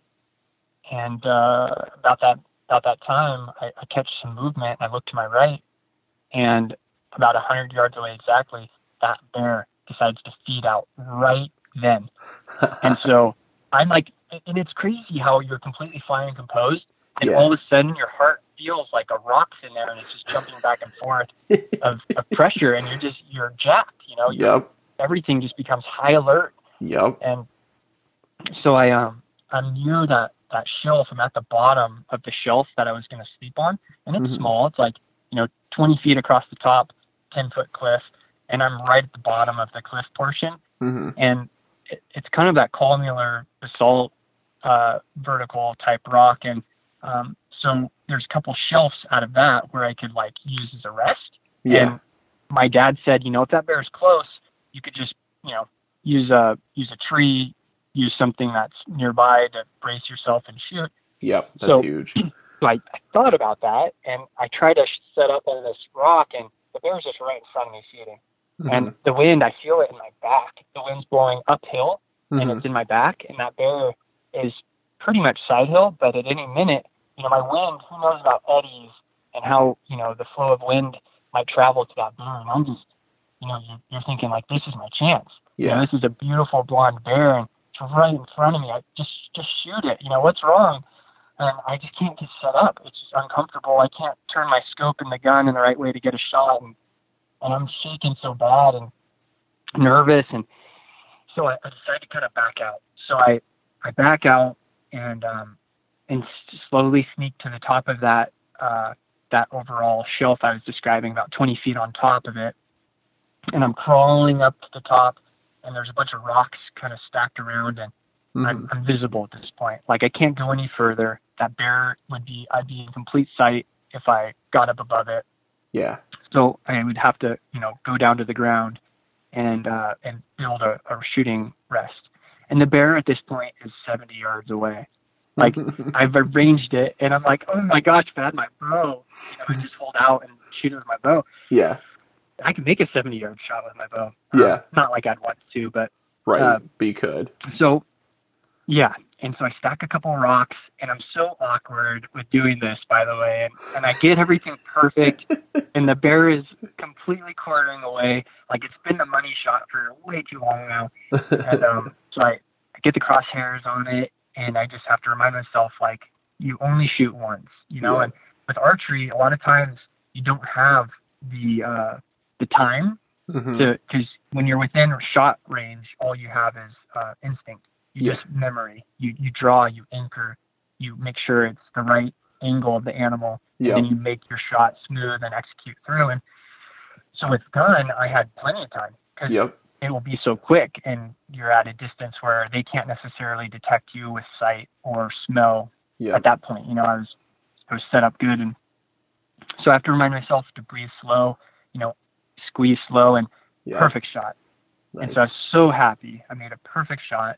The bear runs about 10 yards and does a backflip, and I was just pumped, jacked. And then then it sets in, like I've got a long ways to get out of here. Phone call. Yeah, and I don't really want to bore you with the details, but I had to take it out. Yeah, I did it one trip, and the bear wasn't massive. You can tell from the photo. I'm right behind it. It's a good photo. But the bear's around 200 pounds, if I had to guess, and just a little bit bigger than my blacktail. And still bear. Yeah, with the complete hide, and then I boned out all my meat. To save weight and to fit it in my pack, and then a one tripper. And let me tell you, gosh, crawling at times in that creek bottom, I chose, I can't hike side hill. Excuse me. Burping.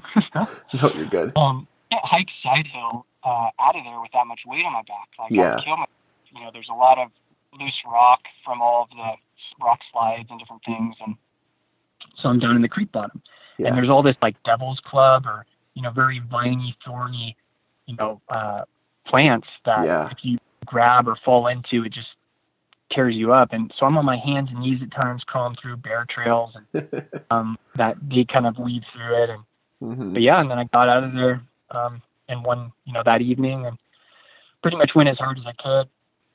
How much do you think that pack weighed? Oh my gosh! So it was actually a really good comparator to my blacktail pack outs. Okay. Because with head and antler and cape of a blacktail, and then all the meat boned out, it's a lot of freaking weight. But you can pretty much hike downhill, you can hike on trails, and you can hike flat ground, or if you had to, you could hike straight up. But side hilling is pretty much out of the question with that much weight. You would, if you fell, you'd kill yourself. Yeah, exactly. So with that much weight and for my body and capability, I'm going with it's so hard to put a number on it. 130. My guess was like 120. It was just a number, just based on me shooting 200-pound bears before, like what it probably would weigh. And I was guessing about 120. But then my gear, rifle and gear. Yeah. And then my pack, I have a Tenzing, which I feel is really outdated at this point, and and it just, oh man, it killed me. But yeah, it's a heavy pack. I feel like when I put that pack on, I'm already 10 pounds weight. Yeah. And one funny thing I just remembered is that so I have a Garmin inReach. It's an awesome tool. I highly, highly recommend it. It's only, for me, it's only $14.75 or whatever a month, and I have unlimited preset text messages that are custom presets. So it could say like, just got one on my way home, or Oh, that's cool. I'm going to be home late or whatever, and you get 3 text messages that are unlimited to be able to send. That's cool. And then I can also text anything I want. And, but every text is like $1, it's like $1. So it's still pretty cheap. And then the reason you pay the $14 a month is you have SOS and a plan. And basically, if something ever happened to you, you could hit SOS and have some sort of rescue coming your way. Yeah, and that's huge, especially if you're out in the bush or the backcountry. That's really important, especially solo, because you can get into a lot of trouble, and you're not going to be found for a long time, if ever. Yep. So where I was, I had 0 service, and if you fall and get hung up and break a femur, you could be screwed. Yeah. So exactly. you gotta have any more with the technology out there. There's kind of other than the cost, there's no excuses. Like if your life's valuable enough, people depend on you. Right. It's a pretty good investment to have some form of safety net there. I would agree. Yeah, in this day and age, it's just silly not to have something. Right. I would agree with that for sure. Anyway, so I'm packing up out of there, and I still didn't have service, but I really wanted to. I already let my dad know with my preset. Like it sends it to my dad and it sends it to my wife, 2 people, because it sends your location. Yeah. So I don't share it with the world. Yep. So it goes to them, and my dad, he doesn't realize it charges me when I get text back. So he's sending me like, how big is it? Where are you at? And like a million text messages, and he already has my location. You have to click on the link. Yeah. And so super funny, but I get nearly to the top of my climb. It's taking me forever. And so I was taking more breaks. So I write this long, lengthy text. And anymore, because cell phones, you just have the name of your contact. You don't have their actual number visible. Yeah. I wasn't sure. I should have double checked. But I thought the person that sent this text was my wife. That said, like, how long will you be? Or something like this, right? Yeah. And so I write this huge text to my wife that's all sappy, like I love you. I see some other colorful language that's just specifically for my wife. Yep. And it's so embarrassing. I send it, and it was my dad. And I just, oh my gosh. And he's like, I'm not your booty luscious or whatever. And I was like, oh no. Like, that's bad. I will not live that one down. But that was kind of a funny thing that happened near the end of that pack out. Oh man, that's funny. That's funny. Yeah. Yeah. I've only ever one time I texted I was this is a while ago, but I accidentally texted my old boss. I was out on a business trip and I went to text my wife, good morning, I love you, and like a heart or whatever, and I sent it to my boss. Oh my gosh. At least it was like lighthearted, not some raunchy life material. That's true. Yeah, yours tops mine for sure. But yeah. No, it's gotta happen to everybody at least once in their life. Yeah, right? You have to. Make you appreciate technology. Oh, that's funny. That is funny. That's awesome. Yeah. So yeah, I got that bear packed out. Yeah. Yeah, I got that bear packed out. I recall driving home that evening, so I got to the truck right around dark, which is always a goal. It's like I gotta make it to the pickup by dark. Just I hate being out after dark even, and then thermals changing and something happens. So drive out, get to town, eat dinner, and I'm gonna drive home. So make it home. Late night drive, and with me in particular, and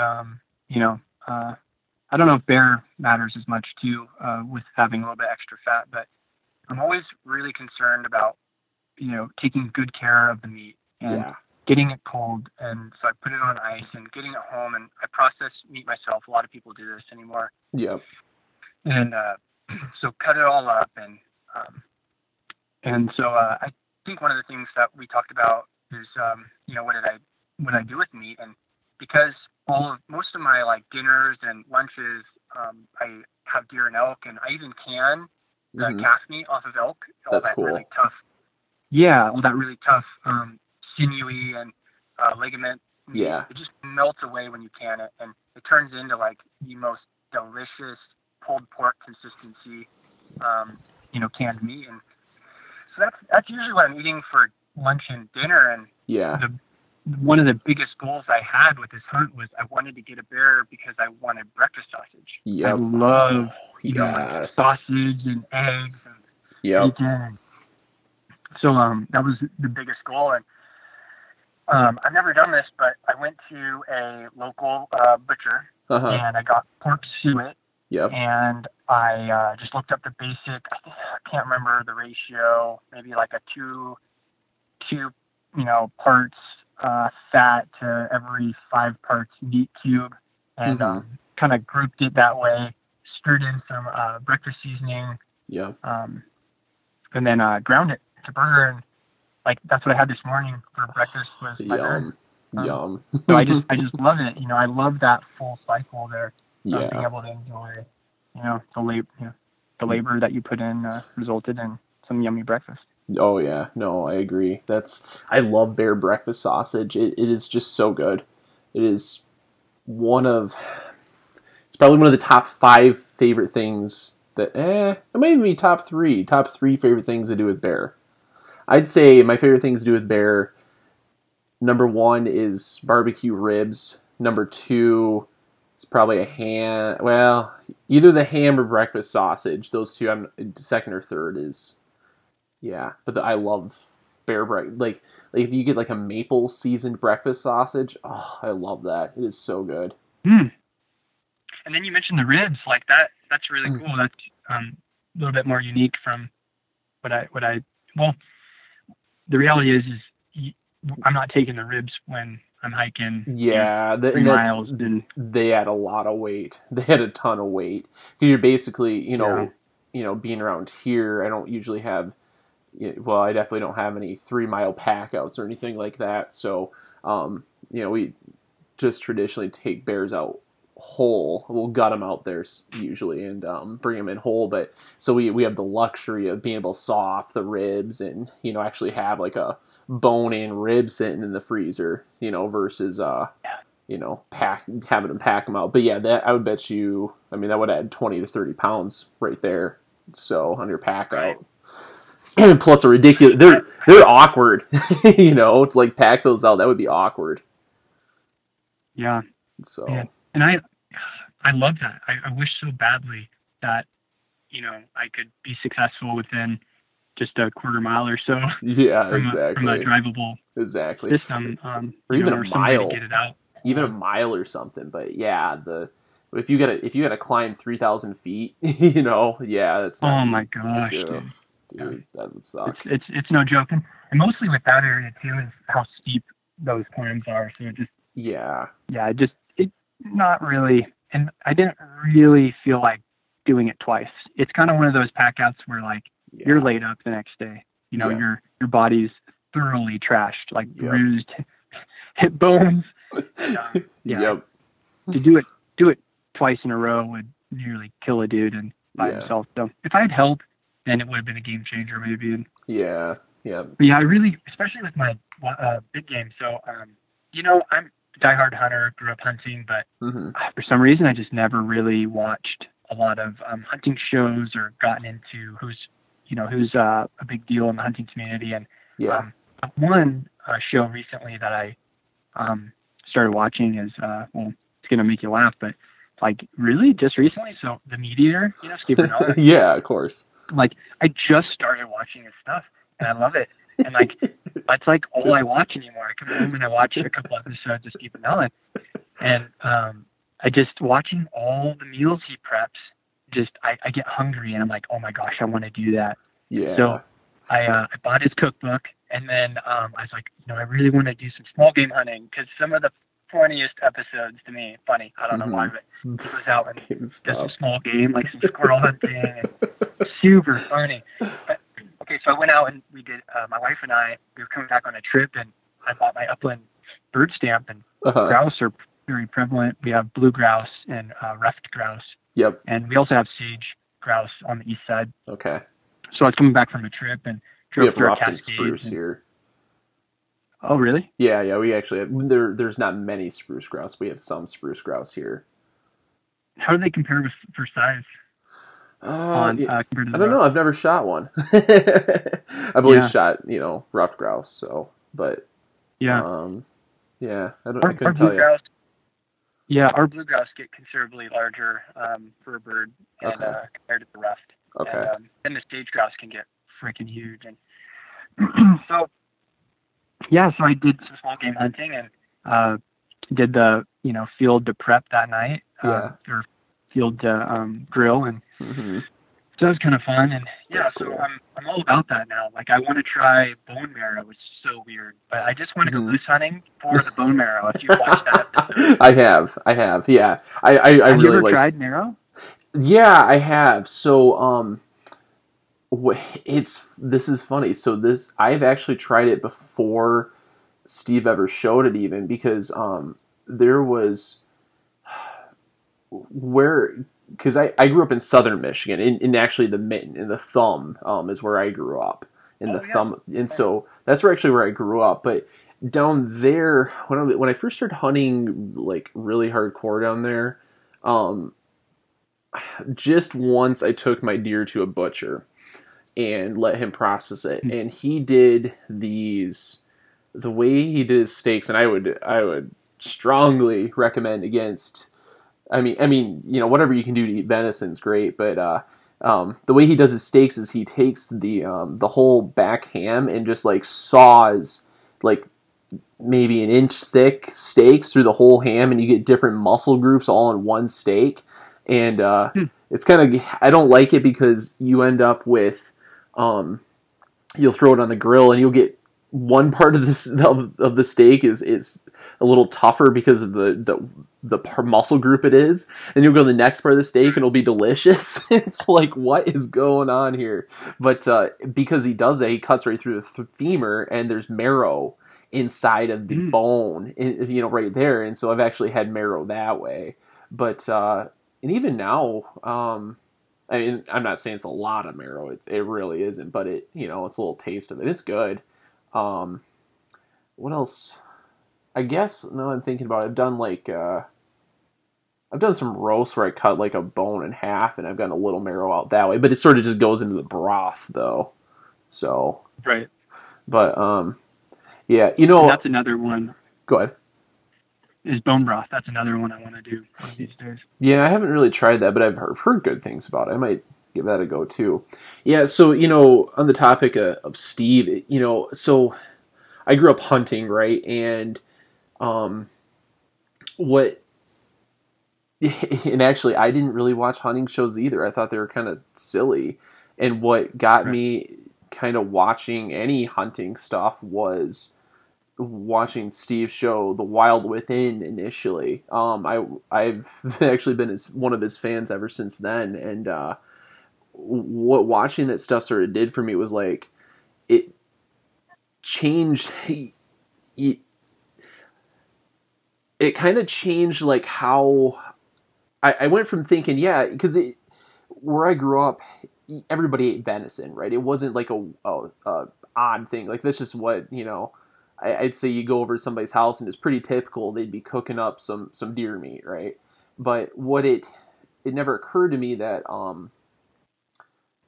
for somebody to put into words like, hey, this is actually superior meat versus, it's just what, we eat because we got it for free because we shot it at the farm or whatever, right? And not just that this is superior to what you can buy at a store and much more ethical, but like the adventure behind getting it, and that this is the trophy, right? That the meat is the trophy, and that sort of really changed my outlook on it. And also, just the meat or the meal creation. Like, hey, you can make like crazy good recipes with this game meat and do all kinds of crazy inventive stuff that tastes delicious. That's something that watching his show was like really eye-opening for me, and kind of put into words what I guess I had kind of done throughout my life, but not really like especially with the meat, you know, like, hey, this is superior to versus, this is just what we have, you know. So, but right, and there's a lot of good stuff there, and yeah, for sure.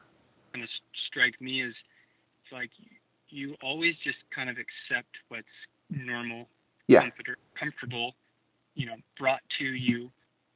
Humans, I think by nature, we do look for that easiest, most simple way to do things, you know, because it's like in some instinctual way, it's survival. Yep. But when you can complete the process, the full version, you know, you had to work for your meat. Like if you are alive and living, you know, that means that your prior humans, your ancestors, were likely good hunters, and so much of your human nature is built on you worked for your food. So until you can completely make that full circle yourself and go through that process, you just don't really understand, I think, what it means to be human. No, I agree.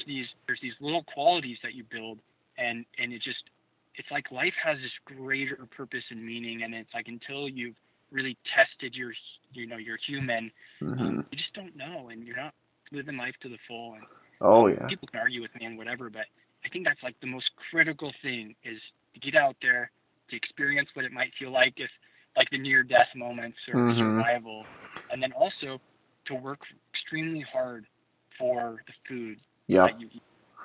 It makes those are the things I feel like it. I would agree. It makes you feel alive. It really does. Like when you, it's hard to feel. There's very few things in life that make you feel more alive than when you've just procured your meat for the winter. You know, it's like, wow. It's just, it's hard to explain that. I don't even know if I could really explain that feeling, but it's just such a great feeling. Oh, you bet. And I'll give you a story. Is my wife, she's unique in that she grew up around hunting, had never gone hunting, and loves animals and could never kill an animal, and but always wanted to go deer hunting. So when we met, she told me all of that, and she's pretty legit, whereas some people might just say that, but she really believed it. And so I took her on a hunt, a couple, and she was able to kind of witness what happened. And sure enough, like it's hard to watch, you know, an animal die if you've never seen it before. You get hit with some emotion there. So she made it through those emotional times, and then after the pack out, the processing, and the eating, you know, she was like, wow, like that was so enriching, so full. Like I cannot wait to do it. And so I got her out there, and with her bow, she's gotten an elk and a deer, and there were some tears shed on the elk before killing it. And then on the deer, tears were shed because she was so happy that it finally happened. She had been following me around in the woods for 3 years and come so close so many times. And it's hard. I mean, it is hard to bow hunt, and also just some of the limitations of, you know, not growing up doing it, and when to shoot, when to draw back, you know, all the little nuances, and for it to all come together. She finally got her deer. Then she was crying because she was so like incredibly happy that she was successful. And, I mean, it's just it's a really good deal and a good thing, and I wish so many more of my friends, my closest friends, could experience it. But they're like, Nate, I'm just not into it. Like, you know, that's cool that you do it, and they kind of have this like image of a redneck, you know, pasted across the majority of the things I do, and they're like I could just never bring myself to hiking, you know, to the extremes that you do, and I am an exception. I think I do some stupid stuff for the sake of experience, adventure. I now do that too. I do it that way, I just can't do it any other way. And oh yeah, I mean, I'm the same way. I do really, really stupid stuff. I mean, just for the sake of, I mean, bear hunting. We're also boys. That's true. But I don't know. 50%, like 60% of it is that we're a boy. Yeah, it is. But you know how many guys I know that just don't have that spirit of adventure. You know, I think that's something that really pushes me into bear hunting because it's it's a very adventurous thing I can do close to home, you know. It's there is a little bit of danger, not, I don't think extreme danger, but you know, it's there's a little bit of danger involved in it, and a lot of excitement, adrenaline. It's a very it's just an adventurous thing, you know. And I keep pushing the envelope a little bit, you know, and that's what you know, it's that adventure is what really drives me to do stuff, you know. That's what you know, when I have my vacation time, I'm always like, all right, what adventure am I going to have this year? You know, you know, that's the way I look at it. And so, and the nice thing about the adventures I'm having right now is it also puts meat in my freezer. So there's definitely some benefits to having a great time. So yeah, no, I agree with you fully. For sure. And bear, like when I was on my hunt this year, bear did something a little different, you know, to my heart rate and just general emotion, you know, more so than the deer, or even elk that I've been hunting. It just, that little edge of it's a predator, and you know, it's a powerful predator. Yep. You know, it really does, you know, spur that sense of adventure and the things that we crave. Yeah, I'd agree with that. There is something different about bears. I don't know. It might be the predator thing. It might be that it could turn around, you know, and easily kill you too. You know, I'm not that they ever usually do. I mean, it's very rare for black bear attacks to happen, but you know, that it could is, I don't know. But it's also like deer and elk, like they're definitely prey. Whereas bears, they're prey, but they're also predators. So I don't know. They're such a powerful creature. It for whatever reason, I can't quite put my finger on it, but it does elicit a different set of emotions when you do kill one. Yeah, but I love it. Yeah, and it'd been so long, you know, since I was a youth when I did that, and everything as a youth got my emotions, you know, just jacked. Of course. That was one thing that I was kind of like, oh wow, like that was intense. Yeah. You know, that was almost close to terrifying, like very, and like I've never had a deer turn around and with its teeth break my arrow off, you know? Yeah, exactly. That would never happen. Yeah. If it did, that'd be really freaking cool. But it just never has happened, you know? And so I think that's that little bit of, you know, sense of, you know, excitement. The bear is powerful, and it has big chompers. So. Right, exactly. You know, maybe if deer and elk tried to impale you with their antlers a little more often, that might make it. Well, heck, I mean, like, they will. Like, I saw an Instagram photo of a guy with a scar across the top of his head, or not a scar, but like a wound, an open wound. And I was at my friend's house, Wyatt, and I was like, "What the heck?" And he's like, "Deer wasn't dead." And I was like, "Are you kidding me? Like, are you serious?" Like, I've always thought, like, don't get close to the sharp objects on top of its head while it's alive, like intuitively. Mm-hmm. But apparently, some people flirt with that, and it just doesn't result in anything good. No. So yeah, I mean, it almost happened to me. It actually almost happened to me. This was, I don't know, a while ago, almost 10 years ago. I was hunting and I shot a young 1.5-year-old buck it was like a fork-horn buck, and I shot it with a 300 Win Mag, and I knew it was a good shot, and he ran off. And I was like, cool. And I got out, and there's a little bit of snow on the ground, and there's a blood trail that Helen Keller could have followed. And I said, cool, all right. And I was like, and I didn't give it any time, like, this deer's dead. And I just started following it, and it kept going. I'm like, wow, this went a little further than I thought, okay. And I come up to him, and he's bedded down underneath a spruce tree. I'm like, okay, cool, there he is, yay. And I go up to him, and I get, like, 5 feet away, and he lifts his head up, looks at me, and lurches forward with his antlers. And wow. I had to jump to the side. Thankfully, he was far enough away to where I had time to react. I jumped to the side, and he ran just to the side and I shot him again. Oh, it was bad. Oh my gosh. It was bad. Yeah. No, and I mean, if you're out in the woods, enough times and have had enough experiences where you're successful Mm-hmm. and the animal's not quite expired and you're excited, Yeah. because I've done the same thing. I've thought like, oh, I smoked it, and then I just start running up, and then discover the animal's not completely done. And that's when you're like, oh, put on the brakes. Yep. And then you try to do another ethical shot as fast as possible. Yep. But I mean, that does happen, and I think it's important that newer guys into hunting just kind of keep that in the back of their mind, like they can use those sharp pointy objects on top of their head. They can, yeah. And all of us, even if you get complacent, anything that you're really experienced and weathered with, you just become complacent, and that would be another reminder, is just never become complacent with treating them as a wild animal. And that's what they are. Exactly. Yep.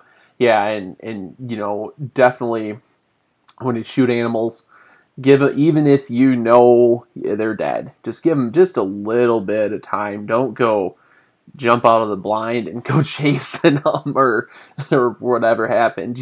Just give it a little bit of time. Because I mean, for instance, me, that deer would have been dead in 2 minutes. It wasn't. It was just, Anyway, the excitement. Yeah, it was a fun. I'm glad it happened because it was kind of a fun story, but and nobody got hurt, so it's okay. But learn from me. Don't try to recreate the experiment or the experience, people. So it's like you always want to come as close as possible to danger, but just not get hurt. Yeah, exactly. Well, Steve Rinella, he always talks about getting, he'd like to be lightly mauled by a grizzly bear. Oh my gosh, I heard that episode and I was just like dying because it's so kind of true. Like, I get it. Like, I don't know if it's for all of us, but yeah. Like, yeah, I would like a light. I mean, I would like a light grizzly bear scratch, at least across my chest. I mean, I don't want to be hurt. I really don't. Like, I just want enough to leave a mild scar. Yeah, some good campfire stories. Yeah, exactly. And then I shot the bear. Okay, I have 2 stories. I don't know if you want to hear them or not. I do.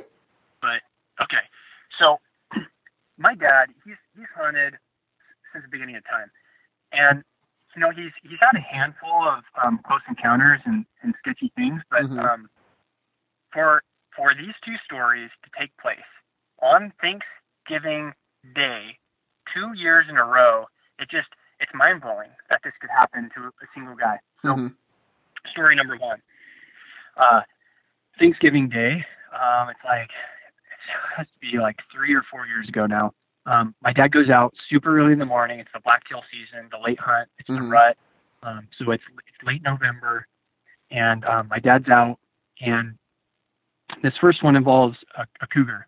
So it was super, super cold that particular year. Not a lot of precipitation, so very little snow in the higher elevations where we hunt. And my dad took a sleeping bag, and to stay warm. And the blacktail method is to basically be out in the woods as long as possible without doing a lot of movement, and basically to not move very far either. You pick really good spots and you basically hang out. So he picked a good spot, and he pulls out his sleeping bag, puts it up to his neck, full length, and just to stay warm because it's low, it's 9 degrees out. And he also very uniquely wears a deer hat. So he's got a ball cap, and it's somebody used some fabric and custom made a nose and ears to look like a black-tailed deer. And it is super ridiculous. I die laughing. I've worn it on our Kodiak Alaska hunt, but that is the only time I've ever brought myself to wearing that hat. And it is so ridiculous. I have photos of it, and I always feel terrible if I was to put it out there because it's that ridiculous. I'm caught dead with it on. And so Dad's wearing a deer hat in a sleeping bag in dark timber where there's blacktail and cougars. And cougars eat deer. right? And so he is essentially a deer hot dog sitting on a hillside and falls asleep. So now he's a sleeping deer sausage, right? And so he wakes up and he's hungry. Yeah. And he hasn't seen any deer, obviously. He was snoozing. And so he starts eating some almonds, and he's chomping on the almonds, and his hearing is going as he ages. And he looks to his left, and there is a cougar 20 yards from him, belly crawling towards him, right? Yeah. And okay, that's the funniest part. Is he's like, he actually said this. He goes, he was thinking, should I grab my camera to prove that this was happening, like to take photos? Like never in a million years did my mind think, oh, I should just take a video of this cougar stalking me wearing a deer hat. Like never. So he grabs his bow, because that's what we do, we bow hunt. Yeah. Draws back. This cat's right there, like 15 yards now, and he shoots it in the chest. The thing jumps like 15 feet in the air. Like they are super powerful. Shoots it in the chest. The thing hauls off. And my dad goes after it. Like that is insanely crazy. Okay, so that's story number one. Yeah. Okay, so if you didn't learn your lesson on going out on Thanksgiving Day, how about the next year later? My dad goes out, a very similar area, hiking up this ridge, going after blacktail, and he gets up on this sow with cubs. Yeah. Yeah, and like I've been around bear a lot. Yeah. And I've always had the experience where the sow will push her cubs up a tree, and then she'll circle, and she'll snap her teeth, and she'll show some dominance, and basically say, "Hey, respect the distance," right? Yeah, exactly. And so you back out, and you're like, "Hey, bear, like I don't want to have anything to do with you or your cubs. Like we're cool." And so my dad does that. So he comes up on the sow. She puts her cubs up the tree, and he's starting to just back out and, "Hey, bear, hey," and the sow, and I've never had this happen, but she starts to charge and runs right up to about 15, 20 yards. And my dad's scrambling, loads an arrow, and gets ready, and the bear stops. And so he's like, whew, and then she flips around and runs back up to her tree where she put the cubs up. Yeah. And he thought he dodged a bullet there, right? So he still continues to like back out kind of slower because he doesn't want to just turn his back. Yeah. Well, so once she made sure her cubs were good and safe, flips right back around and comes charge number 2. Oh, no. Yep. This time, she's not stopping. Oh, so no. My dad was already loaded, so he was able to draw back, and we're talking like 5 feet, and he shoots this thing like smack square in the face, like just about like right next to the face. And then the thing rolls around on the ground, gets up, and just hauls butt. And like totally not fatal hit, but he was going for life safety at that point, right? Yeah, yeah. And then I don't know the rest of the story. Maybe he trails it, but it definitely was not found. And that bear's probably fine. But still, like, wow, I would like that's as close as you can get to a light mauling, Yeah. Like inches. And so I heard Steve Rinella say that, and I'm thinking, yeah, but no. Like, I mean, if they can get a light scratch, they're going to get a couple deep ones too. And right. I don't think that they really care about you at that point. No, I don't think there's a bear in the world that's going to go, yeah, I'll give you a light mauling. Make a deal here. Like, I'll let you go. Like, how would that even happen? You'd have to get a bear to take a swipe at you, right? And you would have to like have professional boxer reflexes where you pulled yourself back. Well, for one thing, you don't want to be wearing a shirt, and so you'd have to pull yourself back and time it to where the bear's claw just barely scratched you, and then somehow get away. Not that I've thought about it, but okay.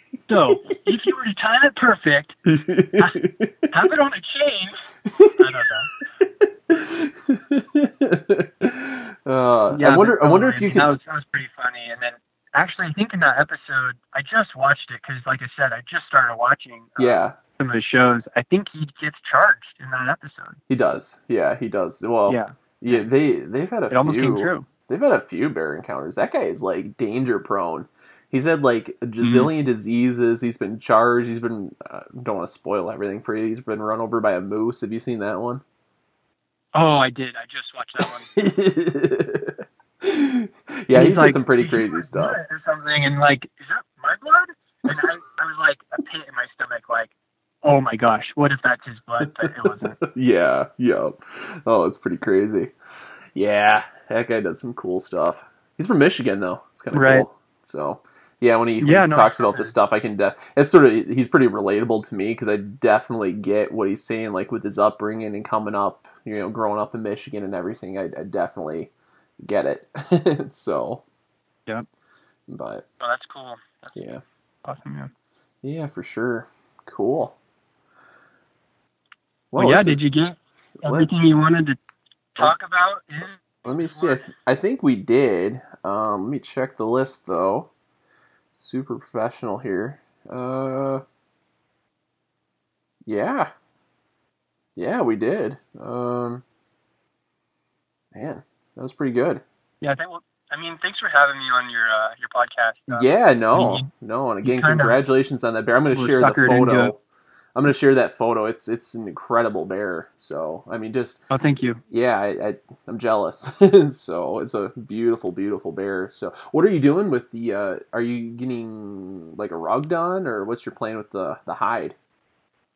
Yeah, well, I got that bear and took it to my local taxidermist before I even knew about that contest. Yeah. The reason why I'm, I guess, on the show here. And, so I took it to him, and he's doing the rug. And so, yeah, then I found out that you could win a bear rug, taxidermist work through that contest, and I had already taken it to my local guy who does a great job. But yeah, so that's what I'm doing. And cool. Yeah, and since it was, I don't know, I mean, some people may not appreciate this, but maybe some will, I don't know. But so because it was time away from my baby the first time, I was thinking about kind of letting that be her, her bear rug, and it being in her room, and it just being a memory of, when she was first born. This was the first trip away from her, and it's a beautiful rug. It's not the most giant bear in the world. It doesn't have to go right there next to my trophy elk or my trophy blacktail or whatever I have. It's a memory, and it's a beautiful thing. And so I'll just kind of put it, I think, with her in her room, and she'll be able to grow up kind of with the bear and have stories about it. I don't know. No, that's cool. No, that's awesome. I definitely can relate to that. I've got my first bear. It's not, it's not a giant bear. It's not a really small bear, but it's not a giant bear. And, yeah, my kids love to play on it. Exactly. They love playing on it, pulling on the hair and touching it. It's cool. Drape it over them. Yep. Like roar, roar, bear, roar. Yep. My oldest loves to grab the claw and go roar. How's your oldest? So, how old is your oldest? My oldest is 4. He's gonna be 4 in a couple days anyway. So, yeah, I've got a 4-year-old, a 1.5-year-old, and then another one that's due in March. So, oh my goodness, another on the way. Another one on the way. Yeah, you're gluttons for punishment. Yeah, do you know the gender, or are you waiting? We're waiting. We're doing a surprise. We did that with our second one too, and it's fun. It's actually a lot of fun doing the surprise thing. Yeah. So yeah, we found out with our girl, and if we have another kid, then I think we may try that out. It's just so tough. It's like when you can know what you're having, it is hard. Being it's a second kid. It's hard, but it's fun. It's a lot of fun. Although if anybody tries to like buy you gifts or whatever, like has a baby shower or something, they don't like it because they don't know what the gender is, and so they can't buy clothes. So, but, I mean, my wife is really into neutral things and neutral colors, and so anymore, I mean, there's a lot of gender neutral things that you can gift, and there is. Yeah, and even like our nursery was very like wildlife themed. It's all really cutesy stuff, but like little foxes or bear on different things, and we kind of did. We kind of did some pretty similar to that too. So, but well, cool. Yeah. All right, man. Well, hey, thanks for doing this. This has been a lot of fun. So it's Always cool to hear. Yeah, we'll have to do it again. Yeah, definitely. So I plan to take my wife. She's gonna draw this year, so I'll be right back over in that same hunt. Cool. And Love to if hear we're about successful, yeah, maybe she can make a guest appearance, and I'd love to. I'll help her out, and she can talk about her story. I don't know. Yeah, no, we can definitely do that. Time. Yeah, anytime, man. This was a lot of fun, so I'm sure the listeners will really enjoy it, and it was a fun conversation, and really appreciate you coming on. So, all right, thank you, Matt. Yeah, well, I guess we'll end this one. So, appreciate everybody listening, and if you want, you can follow Nathan on Instagram too. I'll post the link to his page. Is it private or no? Is it public? It's a public one. It is a public one. Okay. All right. Yeah. Well, if you want people to follow you, I'll post your stuff. So. Sure. But, yeah, you bet. Yeah, and of course I'll be sharing photos of your bear and stuff. But yeah, cool. All right, man. Well, thanks for coming on, and we'll catch everybody next time.